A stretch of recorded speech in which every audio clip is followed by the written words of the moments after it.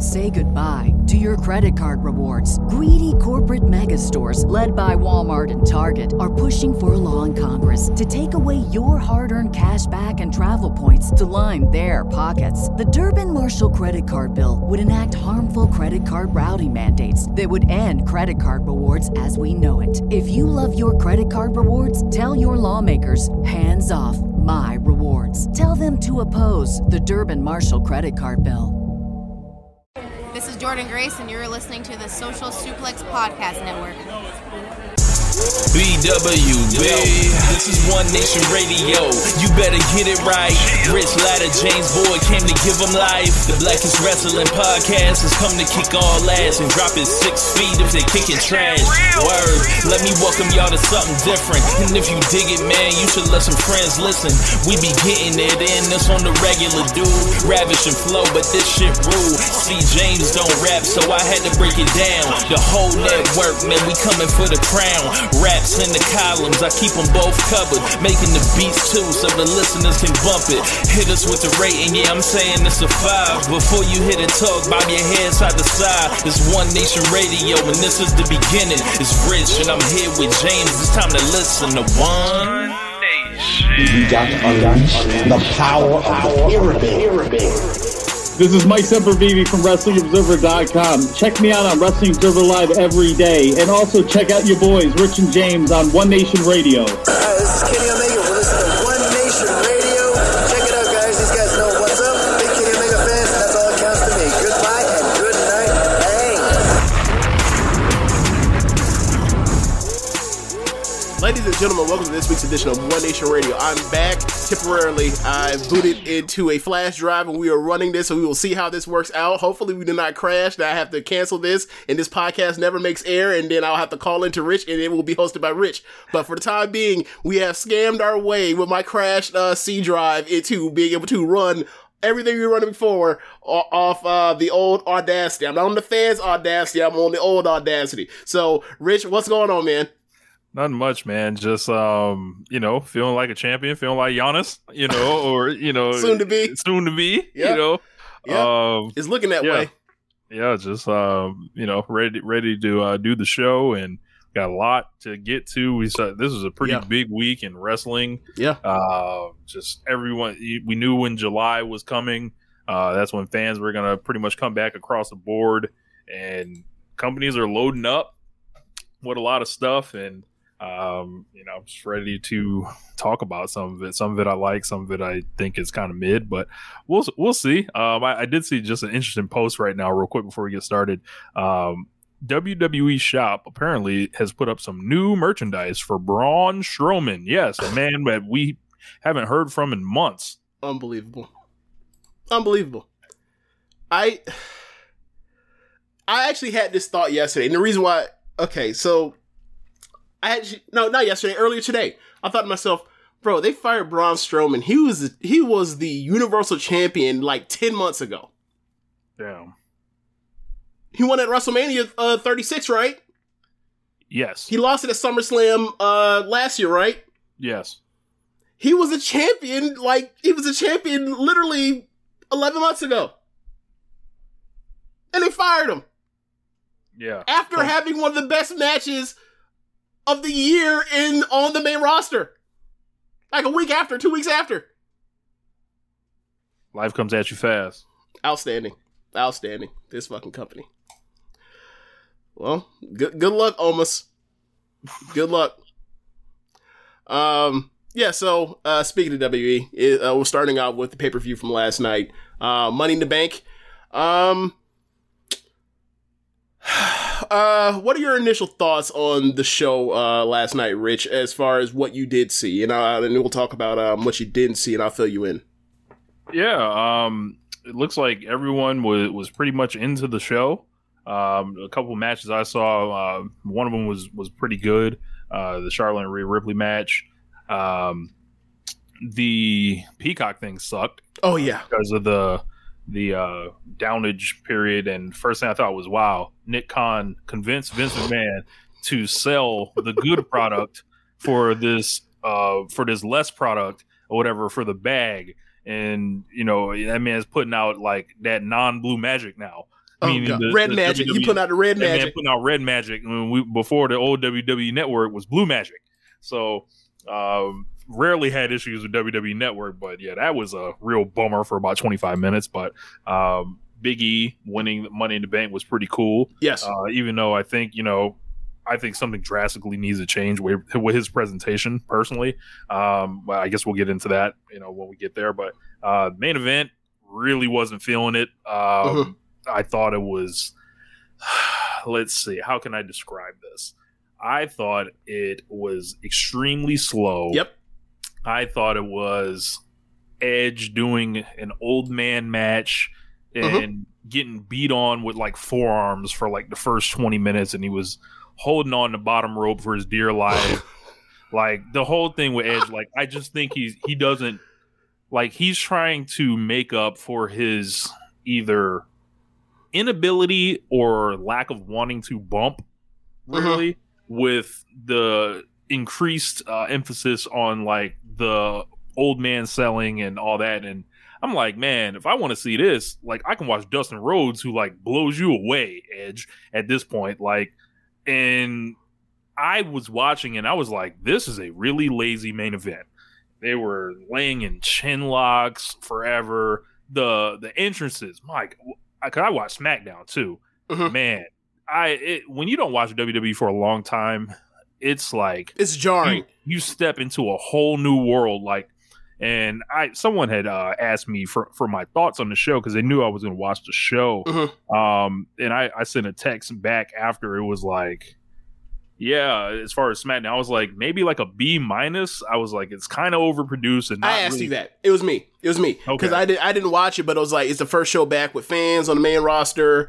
I might want to go check it out. And then you told me B-, and I think also Murray told us B- as well. And then I was like, I'll get around to it. And then I was like, I looked up and saw how much fucking, how many shows and matches I had to catch up on. I was like, yeah, I'm not going to get around to that. Yeah. I sent this one to someone else. I was like, it was kind of overproduced and not really fast paced enough for me because they didn't get started with the wrestling until like 8:17, and I'm like, where's the fucking match? Like, and they were just milked the entrances so long. Like they did it for an entire segment. I was like, wow, that let me know immediately I was not watching a Tuesday or a Wednesday. I hate when they go to commercial as soon as the match starts. They got cute with the crowd noise button a few times. I thought the wrestlers tried hard, and a lot of them looked happy to be back. I thought Kevin Owens was awesome. Edge looked 60, as I was basically saying. Edge is kind of old. I think Seth Rollins may be reinvigorated with the crowd.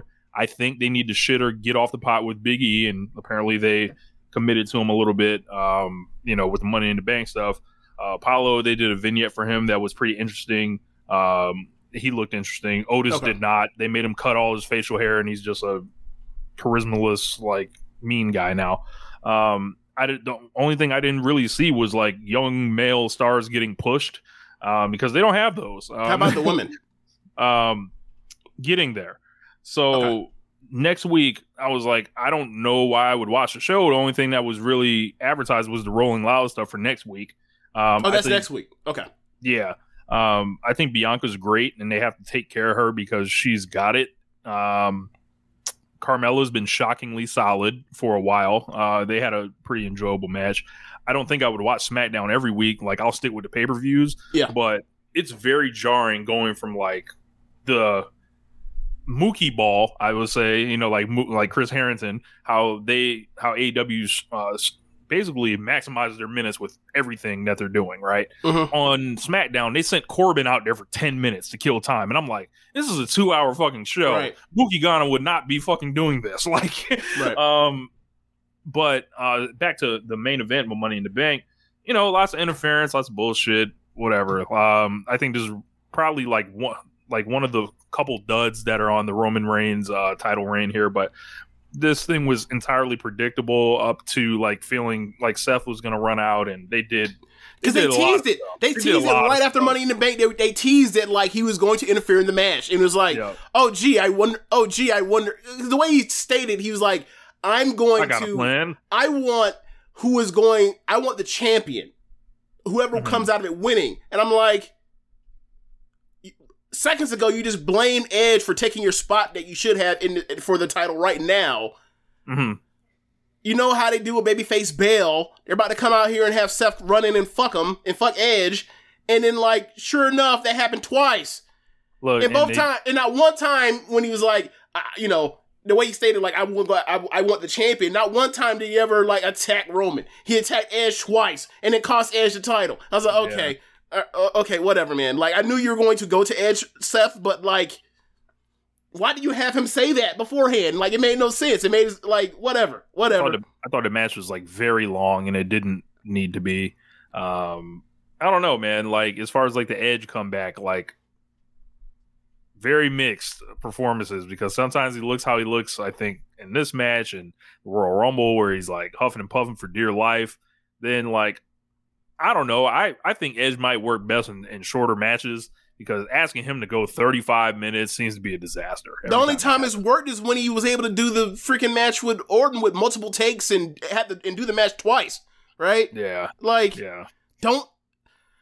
this isn't, even if he was like 10 years younger and he was still in his prime, right?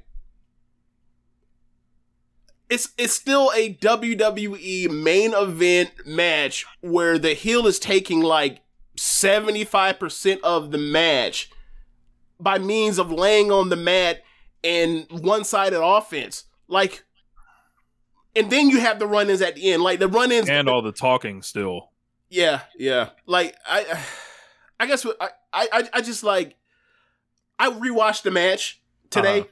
The story is better than I gave it credit for initially. However, the action is still... in the middle. Like, the first act is fine, and then the second act is fine. Well, I don't want to say fine. I would say the beginning of the technical wrestling story, and then the comeback to the finish is good wrestling and telling story. The middle part, like 10 minutes of Roman just beating the shit out of the dude forever and just taking his time and not ever actually trying to cover him. It's like, so he wants to torture him? It was just clubbing arms to the back, and I was just like on top of him, throwing down like these. That's another part with this issue with the Roman thing that for me watching it. I should say for now. Let's go through the card and then we'll get to it, because it's like might as well start there. Main event. Yeah. All right. Fine. Yeah. It's just that's the main event of the show, and like earlier in the show, they had a dominant heel champion beat the shit out of the babyface contender. And it was way more vicious. It was way more impactful. And it was faster. And, like, to see that earlier in the show in the first hour, and then in the main event, see what Roman and Edge did, is like, am I supposed to forget what I just saw 2 hours ago when I saw it done better? And, like, to better usage? It's like, that was just wasting time. Like, when you laid on the mat forever in a chokehold, he actually laid in like some, like, it wasn't a karate, but he laid on the mat in like some weird chokehold, and then he turned it into a chokehold. And I was like, go ahead. I was gonna say, it looked like that thing that Thunder Rosa was using recently but hers looks way better. Yeah, and I'm sure she didn't like sit in it for like 3 minutes. So nah, it's like one of those instant submissions. Like, you in that shit for 3 seconds and you tap. Right. So it laying on that, not selling it. He didn't try to fight to the ropes, whatever. It's just literally like a chin lock until someone claps and get him up. And then he got out by elbowing his way out. Like, he didn't reach ropes or he didn't, escape. He was just laying there. And I was like, it didn't have to be like that. Like, it just, the match was at a certain point at the beginning, and then it just like, when Roman just took over, it was just like, okay, we know nothing. We know that like nothing's gonna happen until I got to the point where I felt like I was watching a Randy Orton match. Was like nothing matters until someone hits their comeback. Once the comeback happens, then we'll get the actual match. But like, you're just wasting our time. And it's like, we talk about this with Okada often. It's like first 15 or 20 minutes, depending how long that match goes, it's good wrestling, but it doesn't really matter. This wasn't good wrestling. This is just like just laying there. So like, yeah, that has to be figured out. Like, either go 25 minutes instead of 33 fucking minutes, or whatever. Like, if that match is like that match is 25 minutes instead of 33, that match is a lot better. Like, I think I give that match like 3.25. But a 3.25 star match that goes 33 minutes is fucking insufferable. Yeah, I think I'm a little even lower than that. I'm like, that's fine. It went 33 minutes. It was only good. It was only really good for like the last 8 minutes of the match. Like I described in the text, I was like, all right, so we had 20 minutes of them laying around doing nothing, a bunch of interference, and then them breaking the barricades. Like that's what we were left with. Right. Like, and then the run-ins, like with Rollins and then the Usos. I was like, what? 2 3/4? Like that's where I was at. Like maybe a 3-star match in a 33-minute match. You had like the first 5 minutes of the match before they got out the ring, and then you had like the comeback the Edge had in the near falls where he's teasing like he's gonna beat, like he's teasing like he's going to beat Roman Reigns off an inverted facebuster rope pin. And people bought it. I was like, look, man, the crowd's loving it. They like it more than me, but I'm just like, hell no, he's not gonna beat him. So, yeah.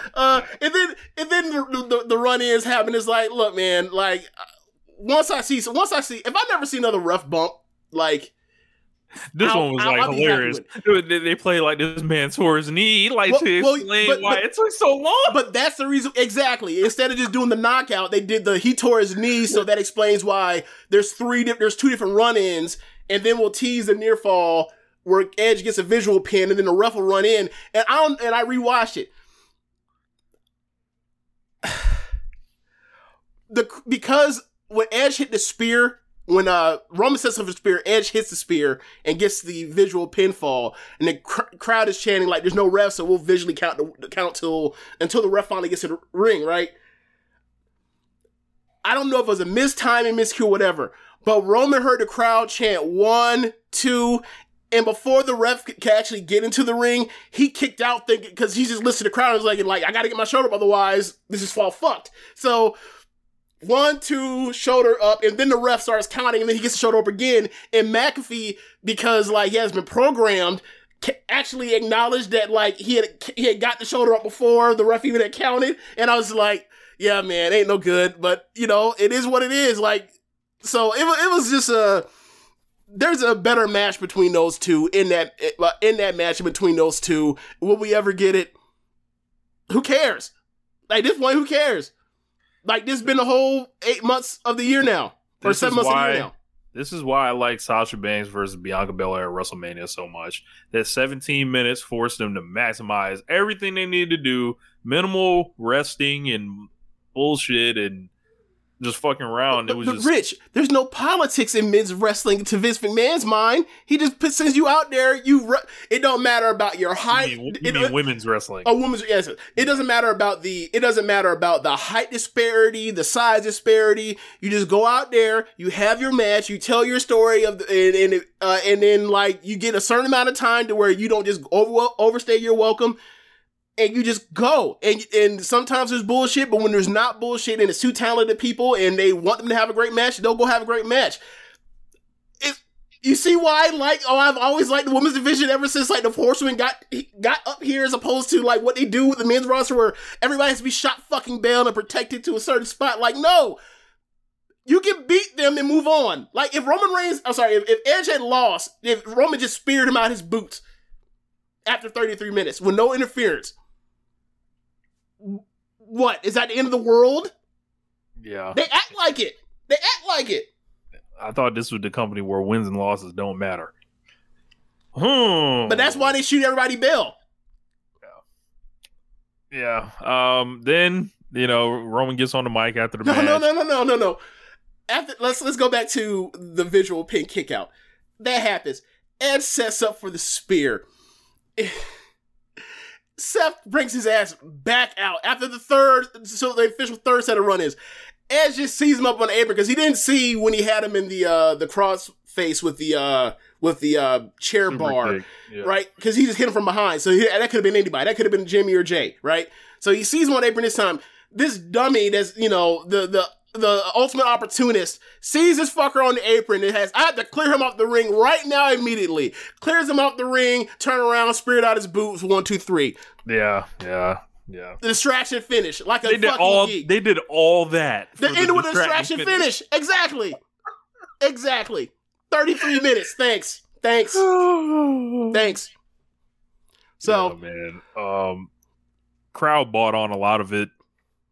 Hey, It worked for the crowd. It worked for the crowd they were in front of. So good for them, right? That's the point. It didn't work for me. Yeah. Then, but that stuff don't work for me anymore. Like if you see it every other pay-per-view, you know, for 10 years, it kind of wears on you. Like, I had enough of this shit, man. Yeah. Then John Cena comes out after Roman Reigns. Cuts pro for no reason. Yeah, just basically set out. Cena's coming out dressed like a Sprite bottle. He's got the green, the yellow, all that, kind of a new font. It looks like he has a costume on at this point because, I don't know, man. This man's an actor now. Like, he came out and I was like, and then he took the hat off and I was like, oh my God. Like, the hair is straight or whatever. Like, he doesn't have the low buzz cut. Well, you know why he has a low buzz cut, though? I know. He has to cover the bald spot in the back. I know. And so he has like this kind of fluffed up hair. And it's just like, this man looks like a parody of himself. Like this is the first time I ever thought John Cena looked old. Really? Like, yeah. I remember one of his last runs in the last like 3 years or so, he was smaller than he had been like in previous years. And I was like, okay.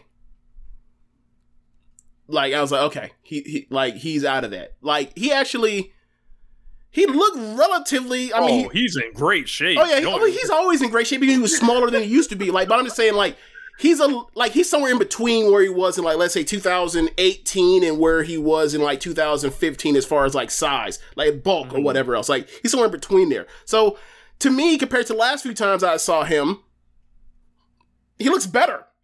The hair thing doesn't bother me, but because I know what that is.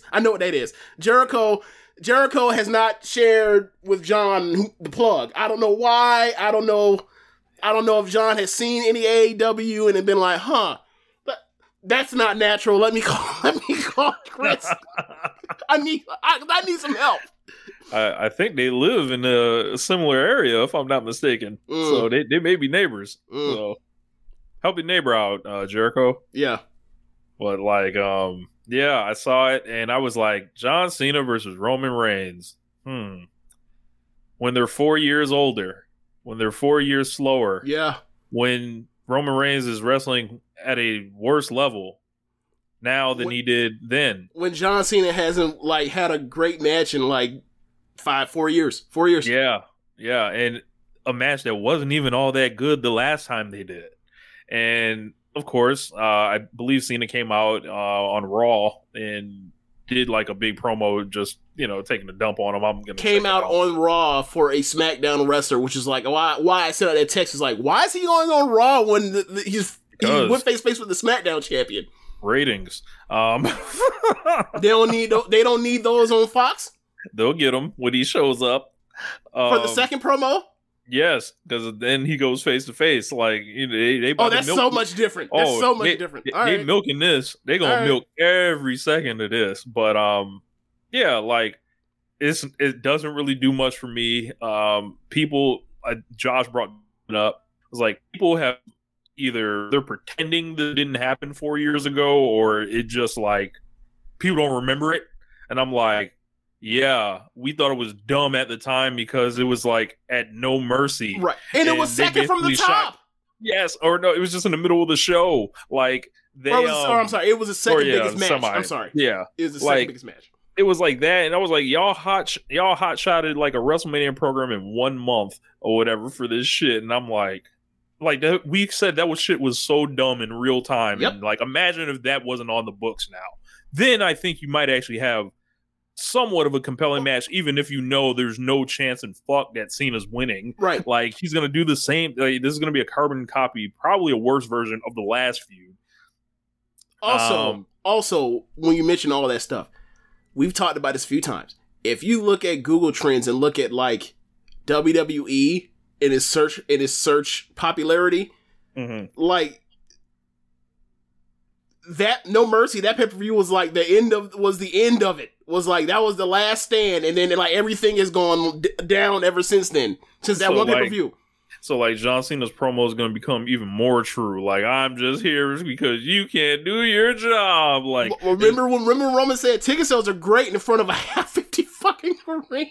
but then people got mad at us for pointing that out. We're like, well, the hard camera side is a side that's empty. Like, you know how, like, oh my god, it's gonna be hilarious to hear all these promos. We're gonna have to get Simon back on the show to analyze this. Oh god, at some point, yeah. Because this is his favorite rivalry, Is it his favorite rivalry? The fact he was roasting Roman. He didn't love the fact he was roasting Roman like that. Yeah, remember, like. Imagine that Sunday is like. Imagine that next week is like a drug test. You ain't getting past me. It's like, god damn. Yeah. On his ass. Yeah, he was on his ass. I don't think he get away with that now. Or maybe he not even get away with it. I don't think that's appropriate right now. They got to come up with something else. Look, that man gonna say something about the Usos. Like, he about to do it because he did it last time. Yeah, DUIs, of course. Yeah. So, didn't they high five after the DUI joke last time? I believe they did. Oh my god. Yeah, but John Cena and Roman Reigns, like, they're gonna tell us it's a big match. They're gonna act like it's a big match. They're gonna push it like it's John Cena versus The Rock or something, and it does not connect. Look, it does not connect for me on that level. It is okay. So it is a big match, but it ain't John Cena versus The Rock. Are you kidding me? Nah, like it's definitely not that. They're about to airbrush all of this. Like, it's going to be, what they do. Okay. Yeah, so I guess we can move on. Men's Money in the Bank ladder match. This is one of the greatest Money in the Bank ladder matches of all time. This match was incredible. Ricochet.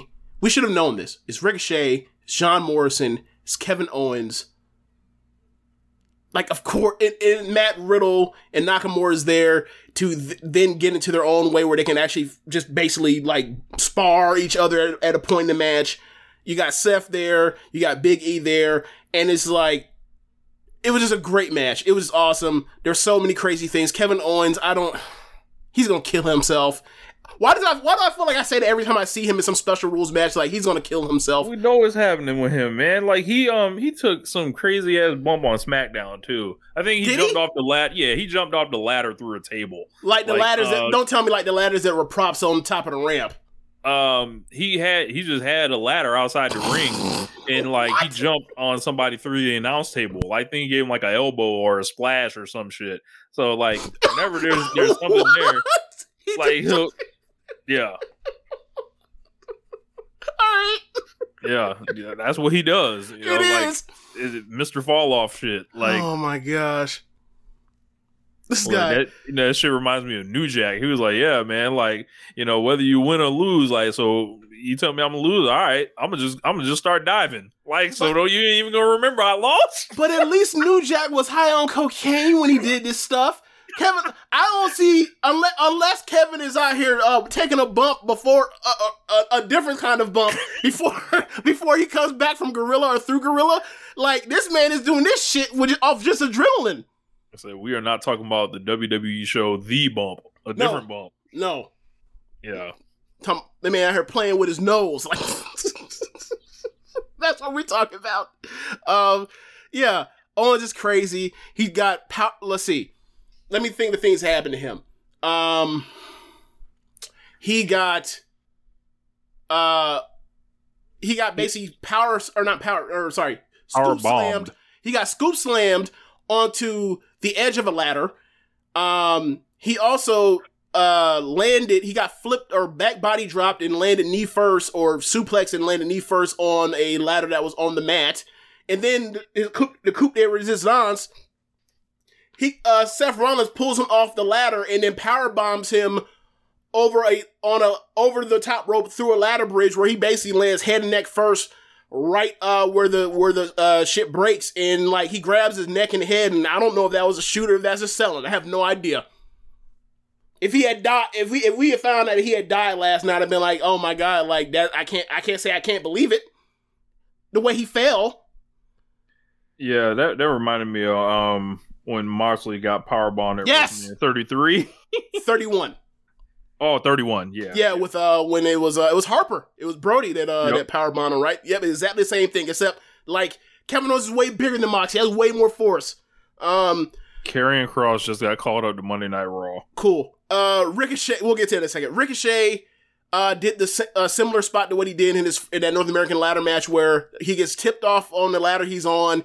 He basically then transitions to springboarding off of the top rope, and then he flip dove onto a crowd of people. Drew McIntyre, God bless him.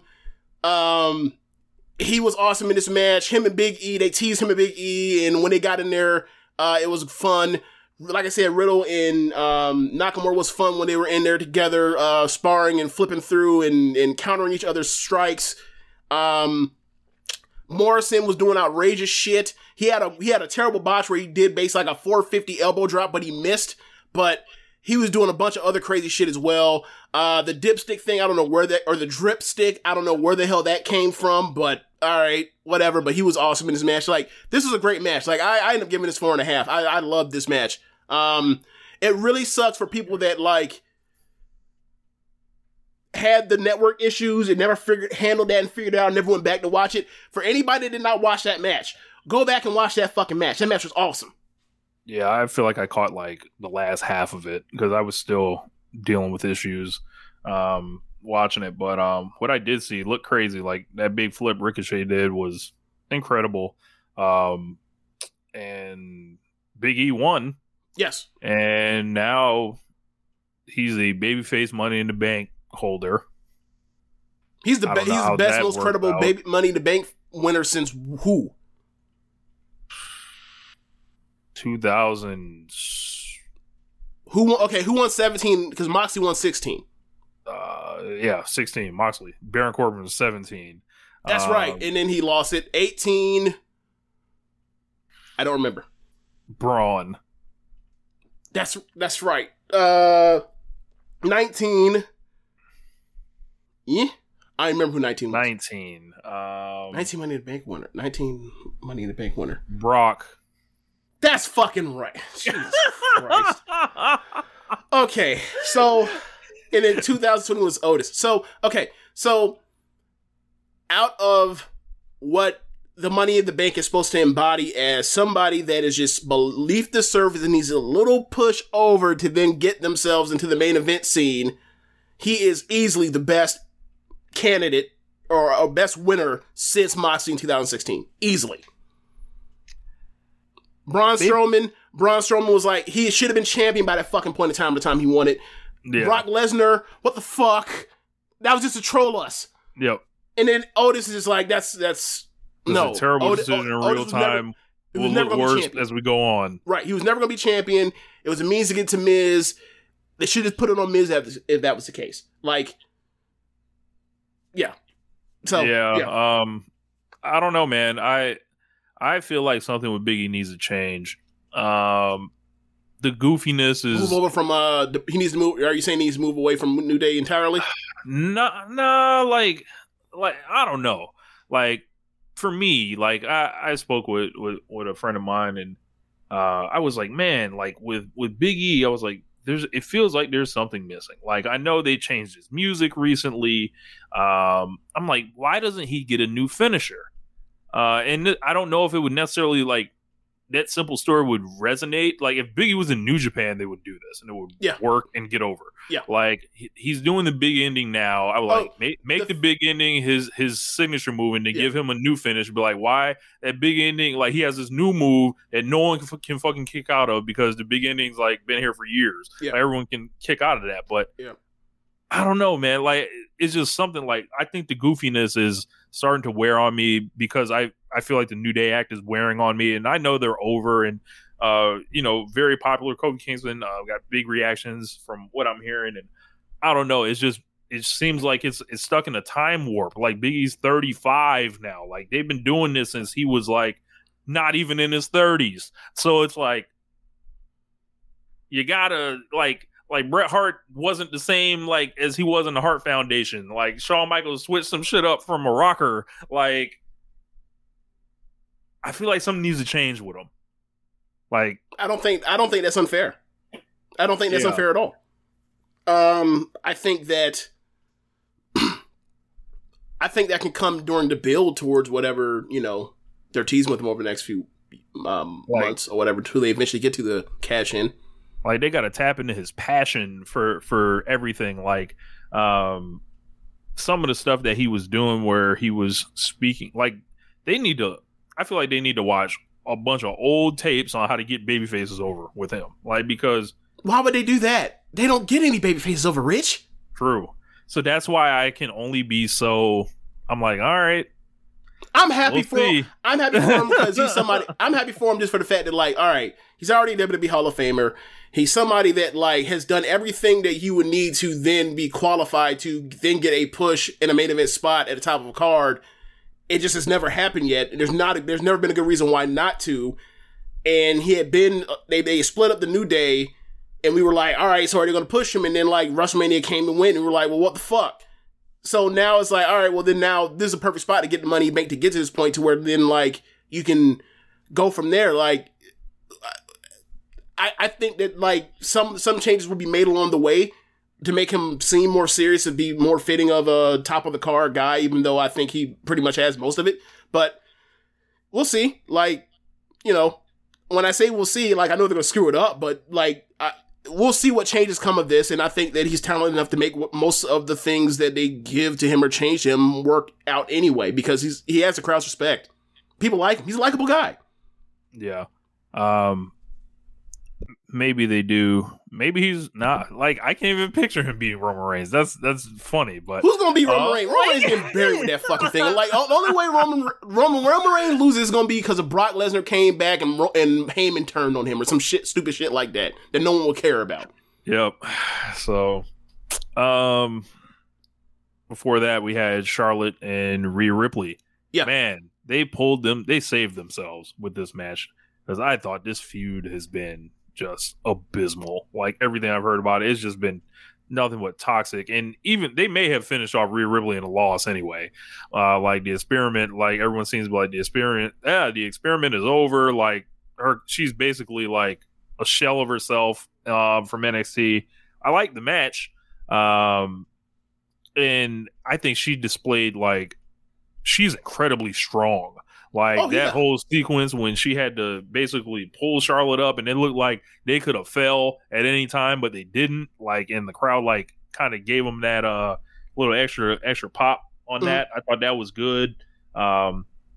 They had some of the normal sloppiness that comes with some Charlotte stuff, but I think this is one of Charlotte's best matches in ages. Yep. Because and it's real funny when Charlotte has a good match. Like, then Twitter responds with, like, the she's the GOAT stuff and all that stuff. Like, they had to be real quiet for a long time. I hope they realize that, because it had been quite a while since her last, like, good match. Like, how low did Charlotte get drafted this year in the Social Suplex draft? I'd have to look. I have to pull it up. Very low. Let me go figure that out real quick. Yeah, but yeah, man. Charlotte, I believe they've began fucking with the count for her titles again. I was seeing earlier on my Twitter timeline, they were saying that they're calling her a 5-time Raw and SmackDown Women's Champion, erasing the NXT ones that were added on previously. So I don't know. We'll have to pay more attention to it. But okay. They're always doing goofy shit with her. I don't know. Time will tell, but this will probably end up another title win that you don't remember for her, because they're just trying to get her to the number. They gave Rhea Ripley a lot because she was losing. She kicked out of a top rope natural selection. She was kicking out of big moves left and right. Some of the match obviously didn't make sense to me when it comes to the finish. They did they did that match last month, and Rhea they did a disqualification because someone hit the table. But, like, what's the difference between a ring post and the ring steps, like, and the table? So that doesn't make sense. Wait, what? How she caught that disqualification last month, like, because the piece of the table that was used or something like that. Yeah, she flipped that cover that they have on the top that's, like, thin. Yeah. Yeah, when basically Charlotte had the story is Charlotte had Rhea dead to rights. So Rhea did or flipped that flimsy thing over onto Charlotte for a DQ, which is like one of the lamest DQs in recent memory in WWE. And like Charlotte's is like, she's pissed, but she's also like, oh, like you're cheating like me. She's like, congratulations. She's like, you're learning, bitch. She's which is one of the all-time one of my favorite things Charlotte has ever fucking said or done, because it's like, what? like this feud had two unlikable people. Like everything I saw from this looked terrible until this match. Yeah. I think they're having a rematch tonight. Outside of their matches, the feud stinks. But I mean, that's not the first time Charlotte has had a feud that, like, as far as like motivations, characters, and what they're accomplishing has been screwed up or isn't functioning at optimal level. Like that tends to be most of her feuds, to be quite honest with you. Like, look what happened with Becky. Look what happened in 2016 with Sasha. Like, luckily, her and Sasha just killed it every fucking time they had a match. This to make people forget how bad that, or how not bad, but like how just lacking that feud was as far as like a personal tension between them two, other than they just want to get in the ring and wrestle each other. So, yeah, that happens with a lot of Charlotte stuff. I mean, shit, look at what happened with her and Lacey before Lacey ended up having to leave the show. Yeah, that was going to be a big disaster. Yeah. I don't know where Rhea Ripley goes here. Good luck with wrestling Nikki the superhero or almost Dana a superhero. Brooke. Like, like that's what it seems like. And you know what's like the worst part about that is the branding, because like I thought that it was, abbreviated as ASH for like, so you can call her Nikki Ash. Oh no. Everybody must call her Nikki ASH. Horrible. Yeah, but it's another Charlotte title win in the vacuum. Match was cool. And they got cheered. Yeah, like they got clapped for. Like, well, I will say I ended up giving this match 4 stars. And the crazy part is like, because I've watched so much wrestling. I watched Dynamite, NXT today, and also had to rewatch some stuff that I saw earlier in the week when I hadn't slept in 2 days. So I had to rewatch. So I couldn't remember the stuff I had watched for. So like my mind's just a wash of all the stuff I've seen. So I remember I ended up writing in my notes, my recommended match notes. I ended up giving this match 4 stars. And I looked at Cage, but I think it's about 4 stars as well. So whatever. Like, I don't remember much of this match outside of the beginning of the crowd was about to shit on this match, and then they wrestled well because they were about to chant, "We want Becky." Charlotte, like, which is one of the better character things she's ever done. She's like, "Oh no."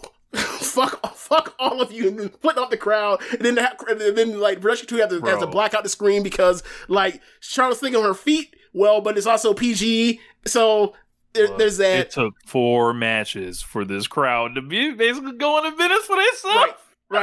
Right. Now, Rich, right? This crowd was great at times. For the most part, this crowd was great. They had its moments where they wanted to, I think that's really the only moment where they really wanted to go in business for themselves. But earlier this week on Twitter, there was discourse from a lot of WWE apologists. Oh, we're going to do it. That a lot of them were like, we don't want fans who actually come back because they ruin things for my enjoyment of watching the show. Now, Rich, you saw that crowd last night. They had that moment in that match, and then later in that match, that they were awesome.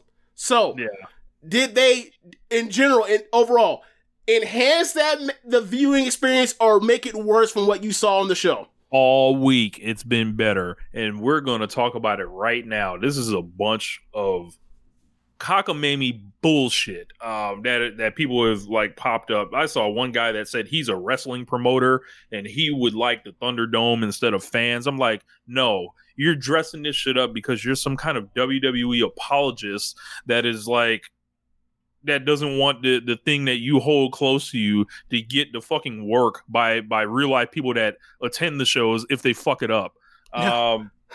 Also, people have redirected what all this meant to dress it up, and when people say they clearly want to see fans back to enhance the presentation of the shows, people have taken this and spun it with a straw man, like saying that the crowds are racist and everything like that. I'm like, okay, like America's fucking racist. Do you want us to solve society's ills at the same time? Like, stop this. Like, stop like trying to come out here and set up these bullshit straw mans, like to hop in front of Vince McMahon so he doesn't get hit by a train. Like, stop this. Like, this is this is coming from. I have not heard I did not see anyone say that, like, or do this thing where they're saying that, like, they don't want the fans there because they're racist or sexist. Like, here's the thing: they're nerds or they're rude or they quote unquote stink. This is what or whatever. I heard. And I'm like, that's the one I heard. Right? Fucking, like, that's the one I heard. And I was like, look, I was like, hey. This is the same kind of pejorative thing when people on Twitter, you see them attach like sex or like getting hoes or something to, like, they do that to try to not acknowledge like whatever the criticism is. Like, oh, go get some hoes. Go outside. All that bullshit. My favorite one is like people say like, I can't believe people are Meltzer fans. They need to observe some bitches. And I was like, and I'm thinking to myself like, so you think like these are all incels that like follow?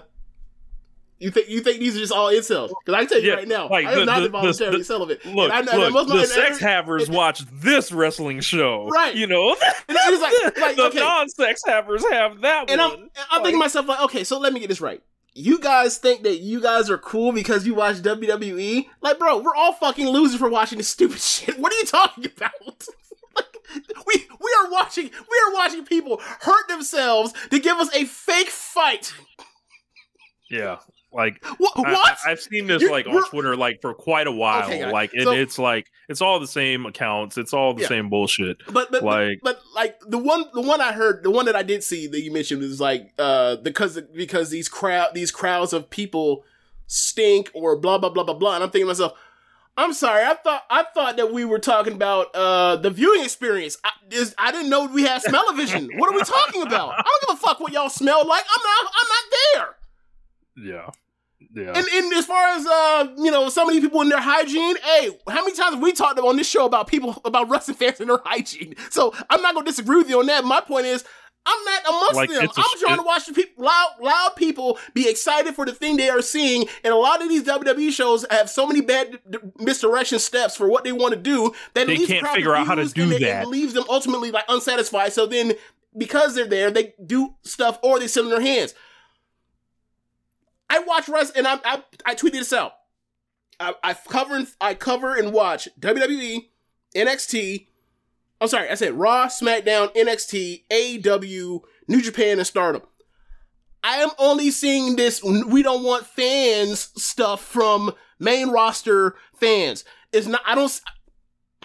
I don't recall ever hearing Jeremy or Josh talk about, oh man, the clap, I wish there were wish there was nobody. I wish you can go back to like when they were doing the right before the dojo shows. Yeah, those dojo shows.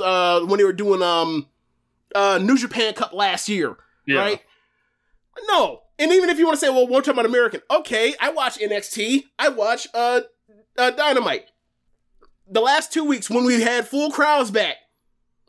It's been fucking great. Phenomenal. It's been excellent having fans back.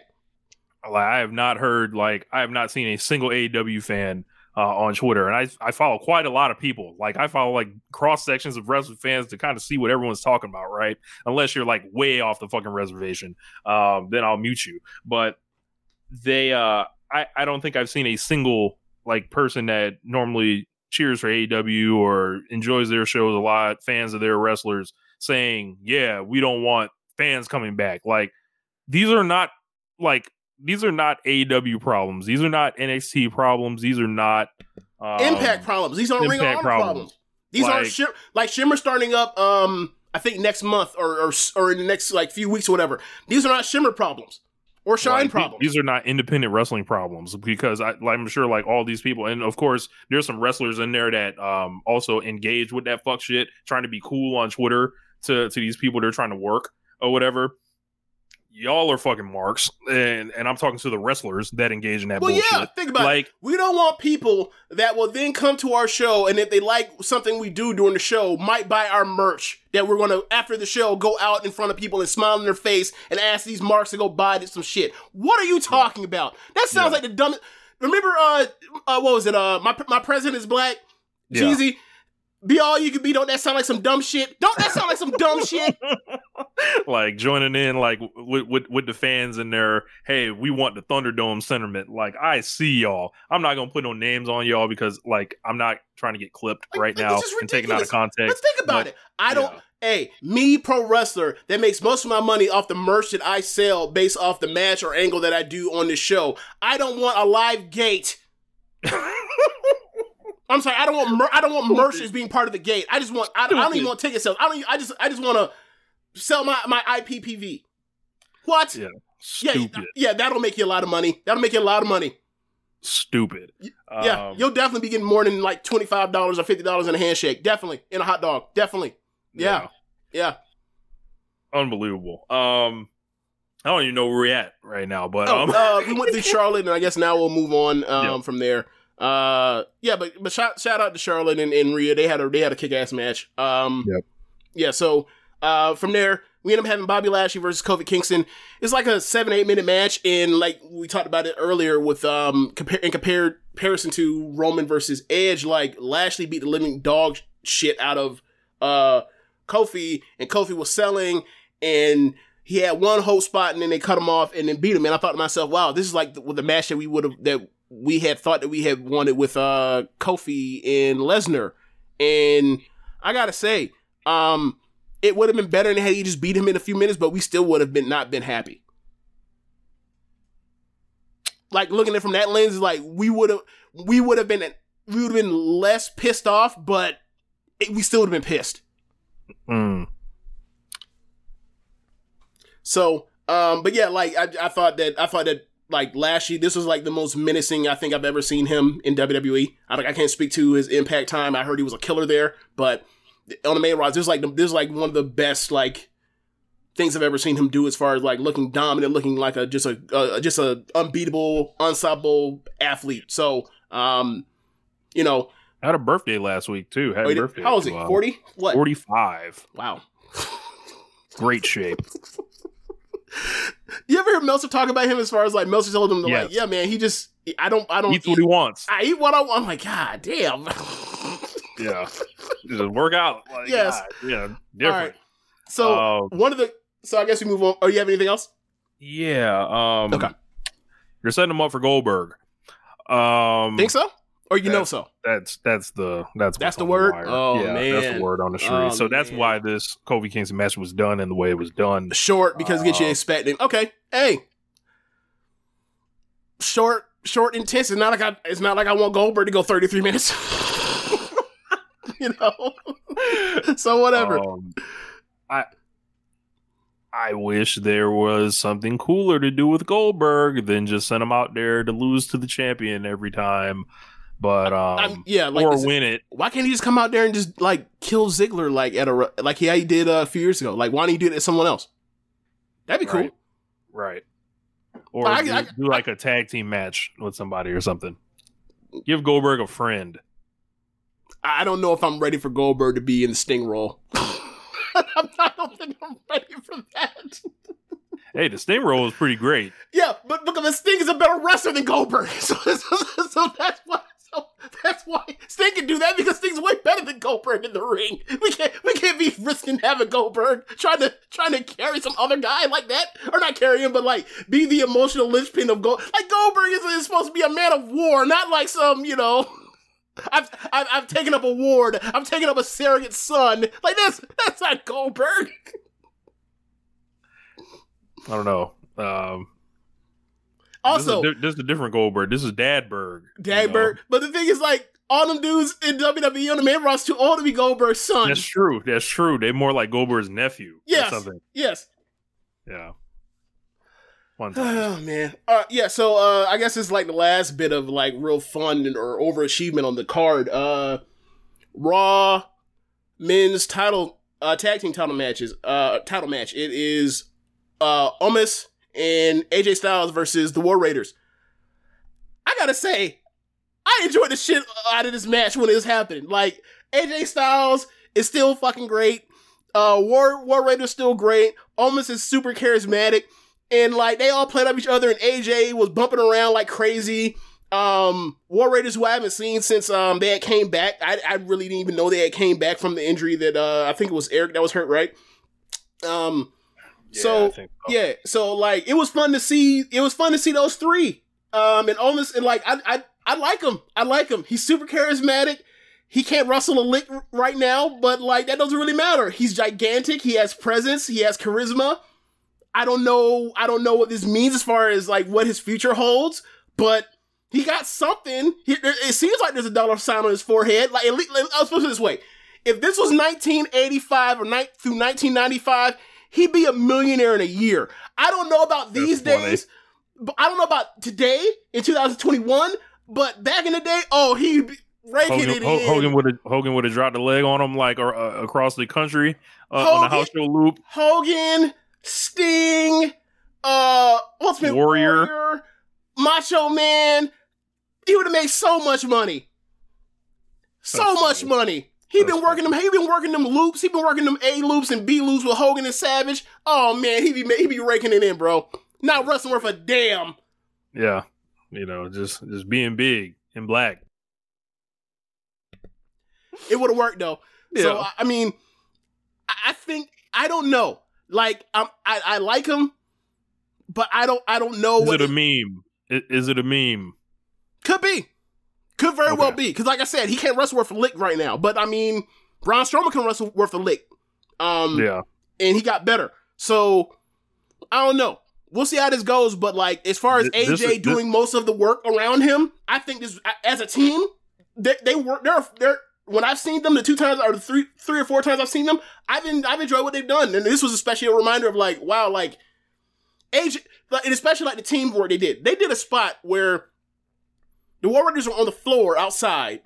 AJ hits the opposite ropes, comes back, and basically does an assisted, like he basically like posts off of Omos, goes over the top ropes, and hits a Hurricane Rana onto one of the War Raiders. And I was like, I didn't know AJ would ever think of doing no shit like this in the stage. And it was like, yo, it was like I didn't think he would. I didn't think he would do no shit like that no more. And then like, him and the War Raiders doing all the War Raiders stuff. Like it was fun while it lasted. Like I ended up giving this match probably like 3.25, but it was fun because I was not expecting a good match out of that. I thought it was going to be just a manly and stupid thing, but they were fun. It was real fun. Like this is a match you would expect to see out of like some big NBA center or somebody like on AEW. Like you expect to see like Joel Embiid on AEW in this kind of match, not Omos with AJ Styles and War Raiders. It was shocking. Right. Update: they brought back Keith Lee tonight to answer an open challenge from Bobby Lashley. They beat Keith Lee, and then Goldberg came out and challenged Lashley. So he was there to set up. Are you serious, bro? Yes, that is so dumb. So last time Keith Lee was on TV. Bro, they're blowing so much shit like on this week. Like why? Like bro, you could have like you have to like this is the company that it's funny. They milk like the wrong shit and then like put the fucking like the pedal to the metal on or they slow the wrong shit down. Like bro, Lashley could have killed like 2 more niggas before this nigga showed up. and pick someone else other than Keith Lee. So, remember, last time Keith Lee was on TV, he was going to be... Get out of the way, Keith. The more important star is here. So real talk. Okay, so it was either February or March when Keith Lee was taken off TV, and he was taken off TV at the last second, and he was going to become the U.S. champion. And then that didn't happen, so then they put it on Riddle. And Riddle was supposed to take that pinfall in that triple threat match. So he comes back after being gone for roughly 4 months, 5 months, and they immediately beat him with the dude that he was going to take the U.S. title off of. That you could get a pay-per-view. You could get a pay-per-view match off of that. That's stupid. Look, they don't like them. They don't know what to do with them. They never have. They never will.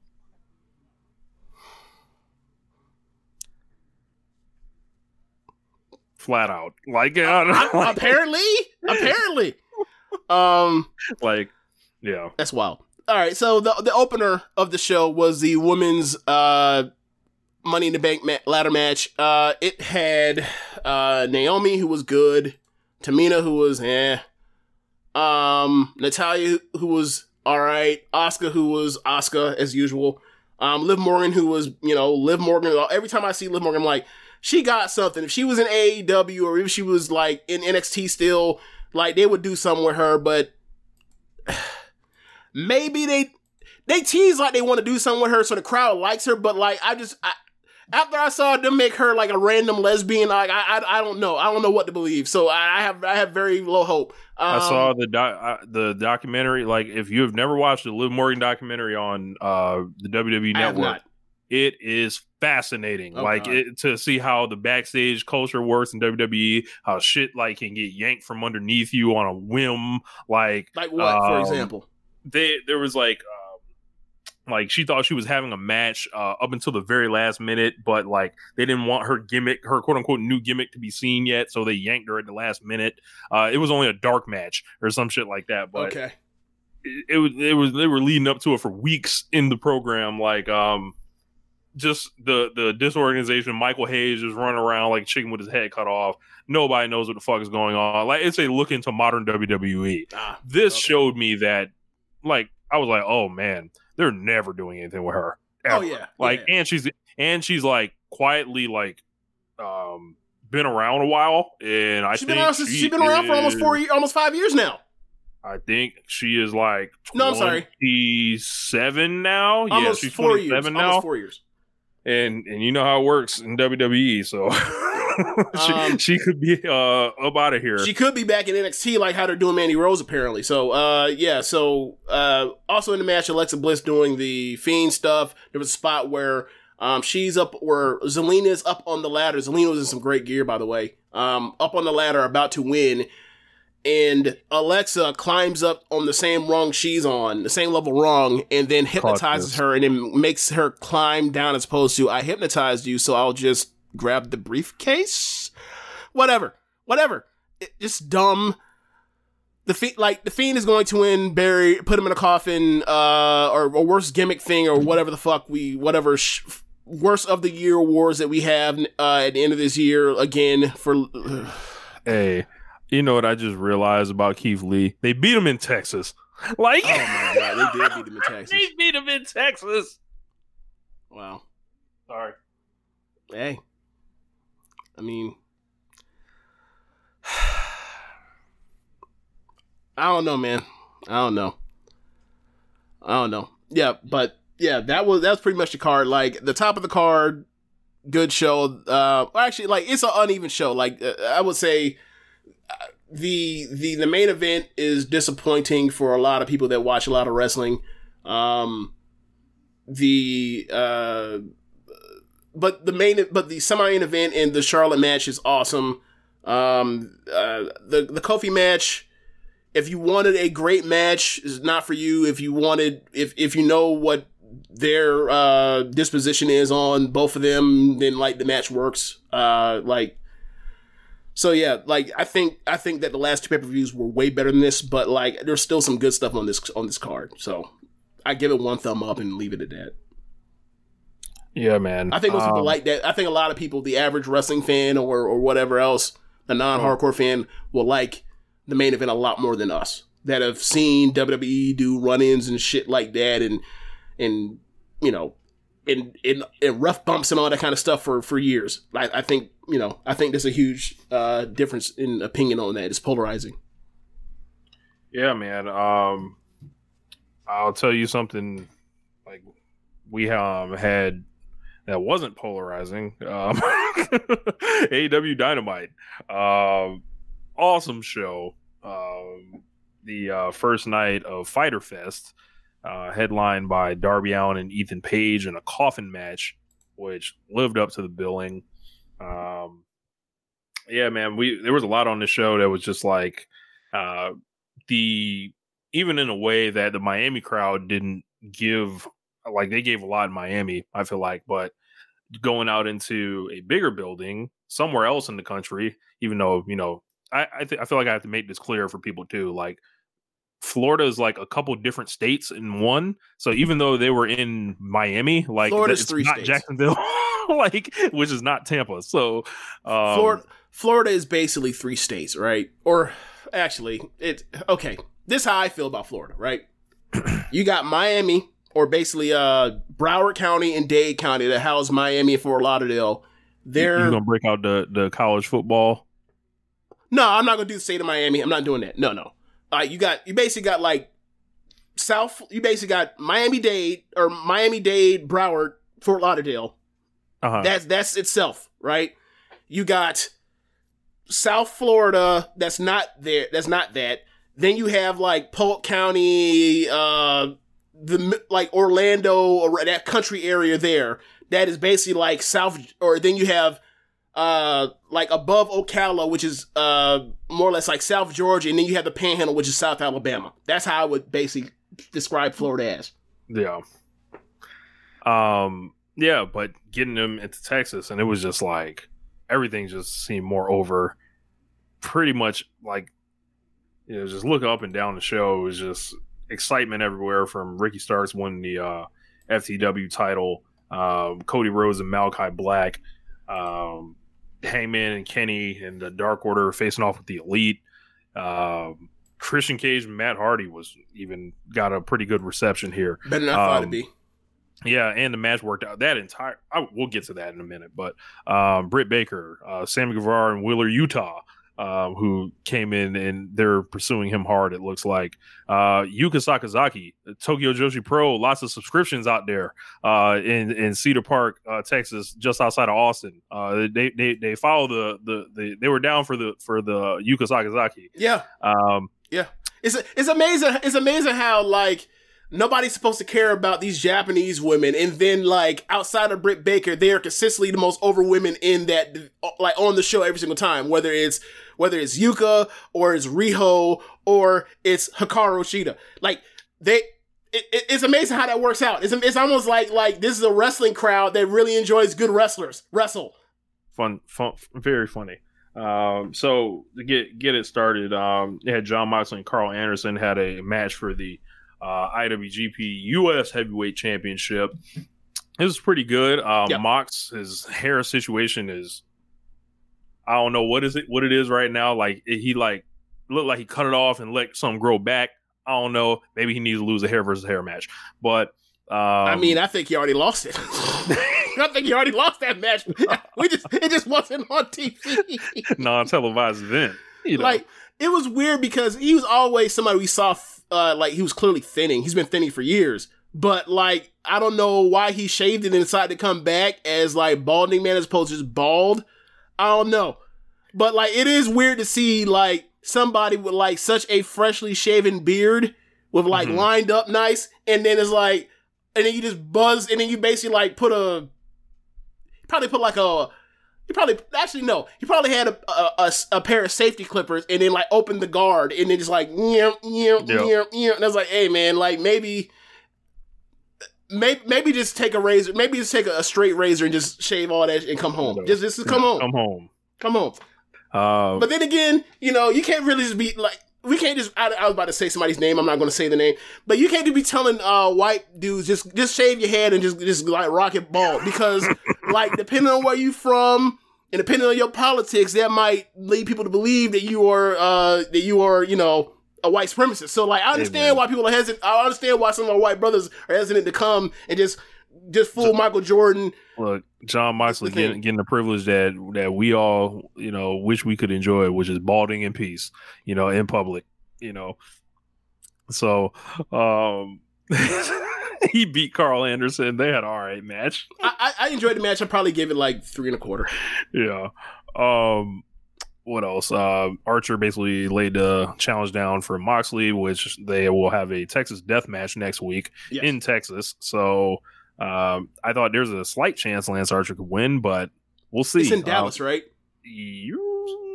I'm not sure. Okay, well, Cedar Park is by Austin. I'm thinking it's Dallas.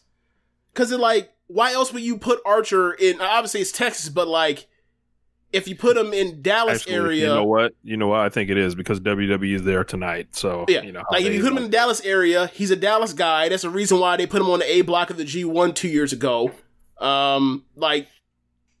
To me, the crowd's gonna be. I think it's gonna be a high match, and obviously, given what they did in Japan, 2020, I think they're gonna have a great match. I think it'll be super over, and I think they're gonna just go nuts, and it's gonna be another one of those Moxley death matches. So yeah, yep. So Andrade was backstage. Glad he's back. Very glad he's back. Yeah. Andrade was backstage with Alex Abrahantes. And they mentioned that Andrade has permission to win championships everywhere. So that was their way of telling you that he's going to be fighting Kenny Omega. There's a segment that was recorded and it's online and it got circulated to where people in Mexico could watch it. Because Lucha Blog sent it out. It's Conan, Don Callis, Andrade, and Kenny. And they're talking amongst each other, pretty much promoting the match. Triple Mania is in August, right? Late August? Yeah. I think it's August 14th or something. Okay, yeah. So Andrade interrupted. He asked where the Death Triangle was. So, yes. For the reservations I've had about Andrade so far, that should probably break him out of the funk. Because it's one thing that you ain't gonna do is if you wrestle Rey Fenix, Rey Fenix is a can't go back guy to me.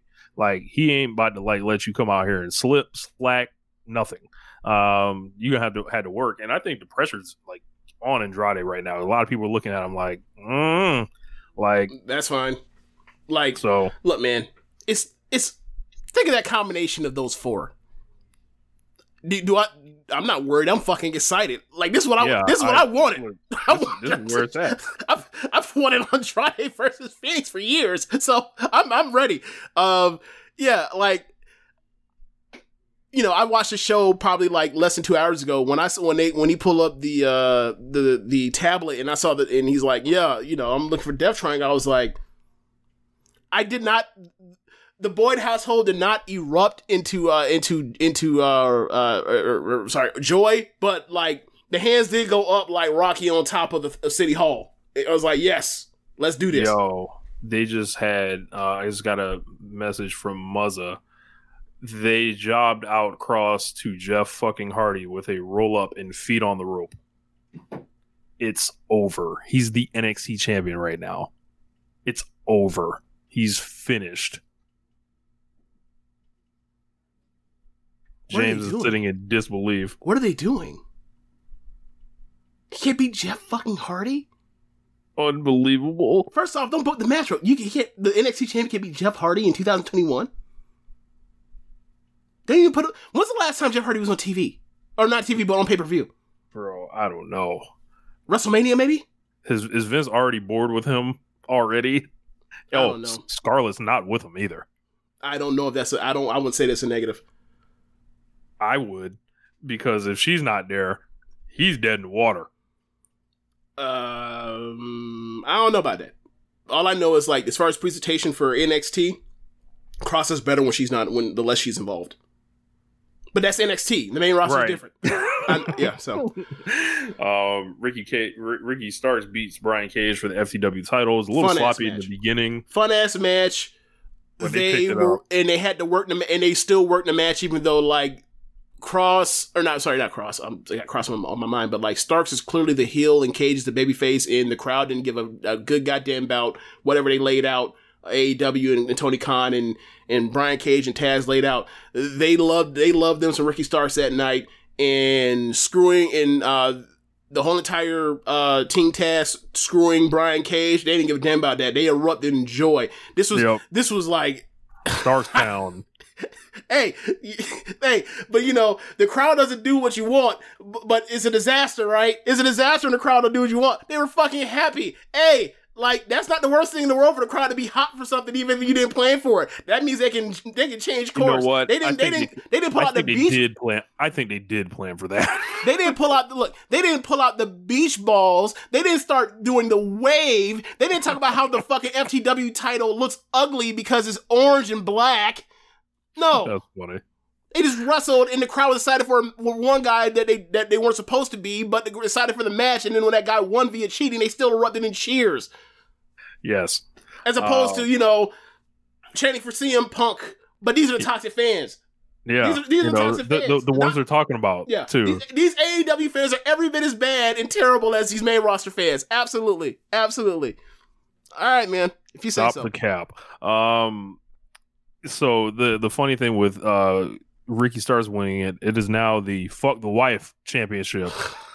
So that's going to be pretty funny to see Cage try to either fight back through with Team Taz, or maybe, since he's a babyface, they can do this Kenny Omega Brian Cage match for your boy. After that, it was Cody Rhodes and Malachi Black. I'm digging this whole feud with these guys. This is great.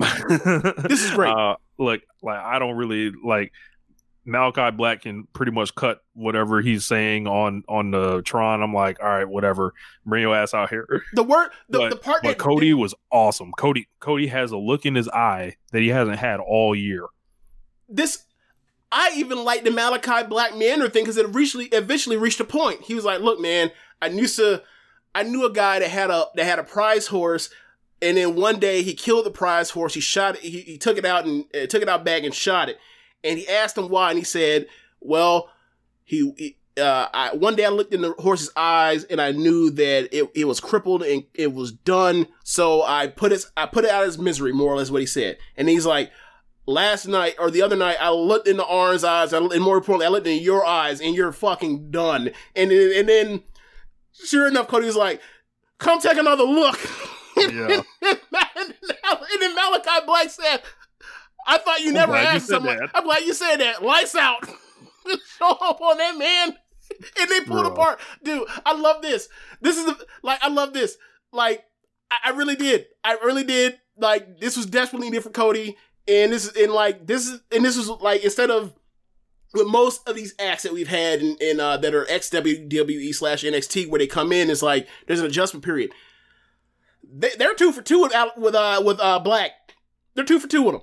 So, and when they pulled them apart and then went to commercial, I was like, God damn it, I wanted to see him actually fight, which is like saying something, because like it's Cody in a white suit with a white 3-piece suit with a gold tie and a brooch. I like that suit. It didn't go look at that suit again.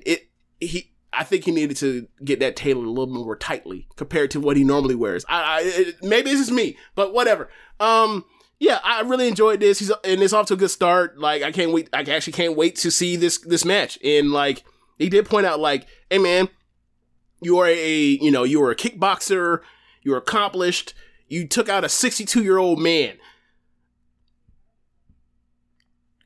That works for me. He's despicable. Yeah. Then after that, it was a little funny segment with Tully and Santana and Ortiz. They threatened to beat him up with the slapjack.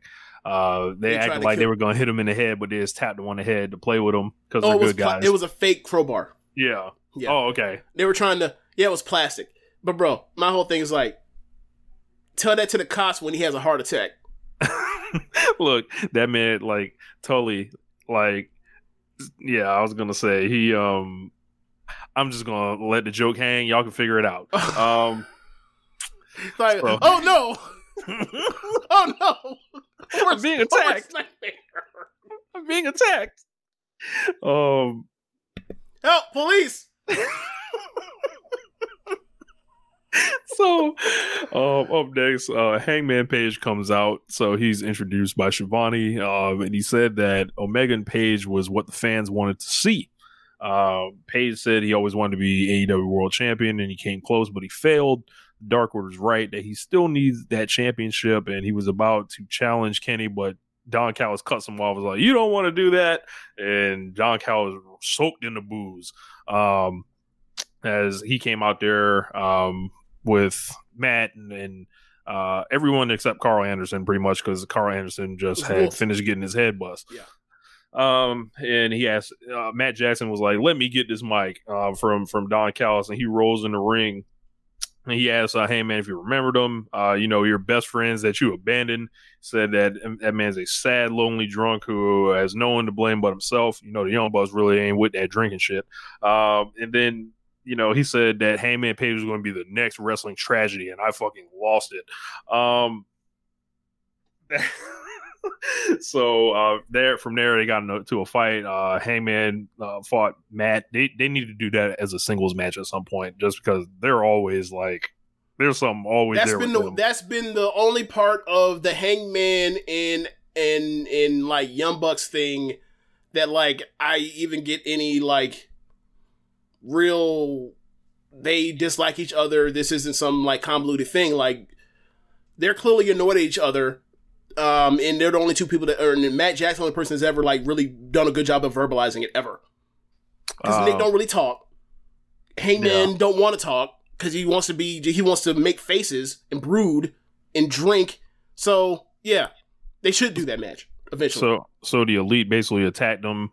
Kenny was about to knock his ass with the belt, and then the Dark Order ran out and stopped him, and then Hangman said he's not leaving until a match is made, and then Kenny agreed. He was like, but we're going to up the ante. It's going to be a 5-on-5 elimination match between the Dark Order and the Elite. Hangman said that if he wins, he wants the title shot, and he wants the Dark Order to get a title shot. Big cowboy shit chance. And then Kenny was like, cool, but we don't get anything out of that. And he said, if y'all lose, then y'all can't challenge me. And then Omega asked Page if he's afraid to fail in front of their fans, and he's going to take an extra. He's going to take pleasure when he turns the cowboy shit chance into belt collector chance. Awful. If you're cool with that, just awful. I thought Ken was great in this segment. No, he was great. That line was awful, and he knew it. And not only was it awful, he knew it was awful. He said that he did that shit to be like, wait, you can't chant that. What the fuck are you talking about? Right. Like he did it on purpose, but I'm like, I wouldn't even have joked like that because it's like that's just Yo.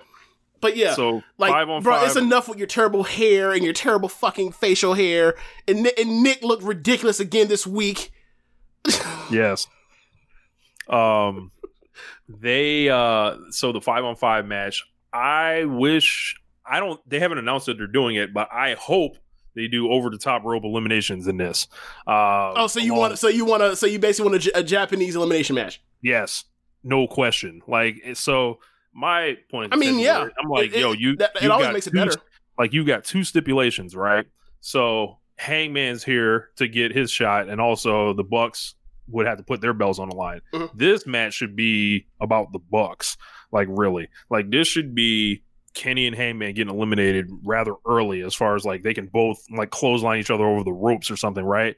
And then John Silver or whoever the fuck you want to pick has to go on a run to essentially win while they're shorthanded to get Hangman's shot, to get their own tag title shot, however you want to do it.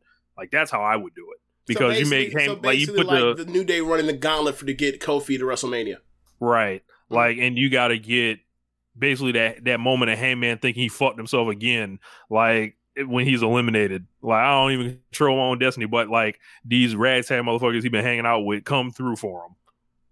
Well, I could see that because ultimately, like, yes, it would be like they both go over. Like, if you get Kenny and Hangman to go over the top rope at the same time, it's fine. Or you got to have Hangman outlast Kenny, or at some point in the match best Kenny, and then get a tag out or whatever. Like, at some point they have to wrestle each other in that match. They either have to go to a fight to a standstill, or Hangman needs to beat Kenny, and then however they eliminate each other is fine if they go through that route or whatever. Like, there's a bunch of different ways to do it, but yeah, like, I think that the idea that, like, because you have to kind of hype whatever the Young Buck Dark Order match would be. So yeah, like having that come down to that and they eliminate them to set up another match, like, yeah, that works. Yeah, that would work. Yeah. What'd you think about this whole setup? Because we had quite a lot to say last week about this. Liked it. I like the matches it set up to hype up the build towards it, because because I thought they were just going to, like, yeah, let's do the match and we'll see you we'll see you in a number of weeks, and then like we'll see you in a number of weeks, and along the way, like, we're gonna fuck up Dark Order. And I was like, okay, that's not really enough. I need to see, like, because all this, the only reason why Hangman is this hot as far as a title match is because of, like, his interaction with those other three. So it's like, they gotta, like, focus on that to get people, like, we hate this guy, we hate these other three guys so much, we want Hangman to win a title. Even if it's like, all right, after he wins the title, then what? But you can worry about that later. I still wouldn't have him become the champion, but whatever. The story of I'm kind of warming up to it, personally. The story of he's afraid to fail. I just think it's too weak for me, personally. I'm like, okay, you're afraid to fail? Like what? I just find it to be like, I don't know. I find that I think in general, like, people win and lose all the time in wrestling. Like, what? Like, I just find it to be like, are you really that weak minded? But whatever. I once made a song called "Scared Out My Mind," right? And it was like scared. The hook on the song went "Scared Out My Mind," trying to get it right, and it was almost about being crazy enough to believe in yourself. And I think that's kind of Hangman. So maybe I should submit this for a video package or something. Maybe. I'm kind of warming up to it. I'm warming up. I am.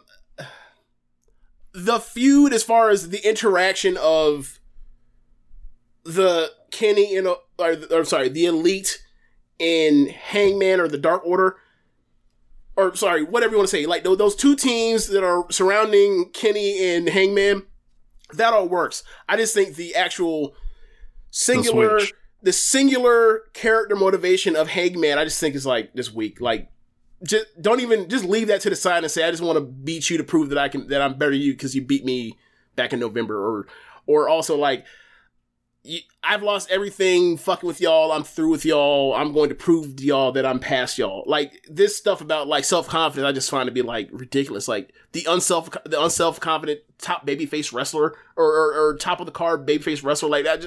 It's new. You sound like a fucking sucker. You just do. I've referenced this before when it comes to Hangman. Maybe like the end of 2019, I was saying that. So I was like, he just resonates like kind of with a younger demographic, kind of like that, in a way that's not going to relate to it. We may be just past the cutoff point to really be down with Hangman the way we're supposed to be. I mean, I've called him the emo cowboy on here before. Yeah. I just like, I see the crowd go crazy for him, but it's like, he don't talk for himself. He mopes around. Like, this week.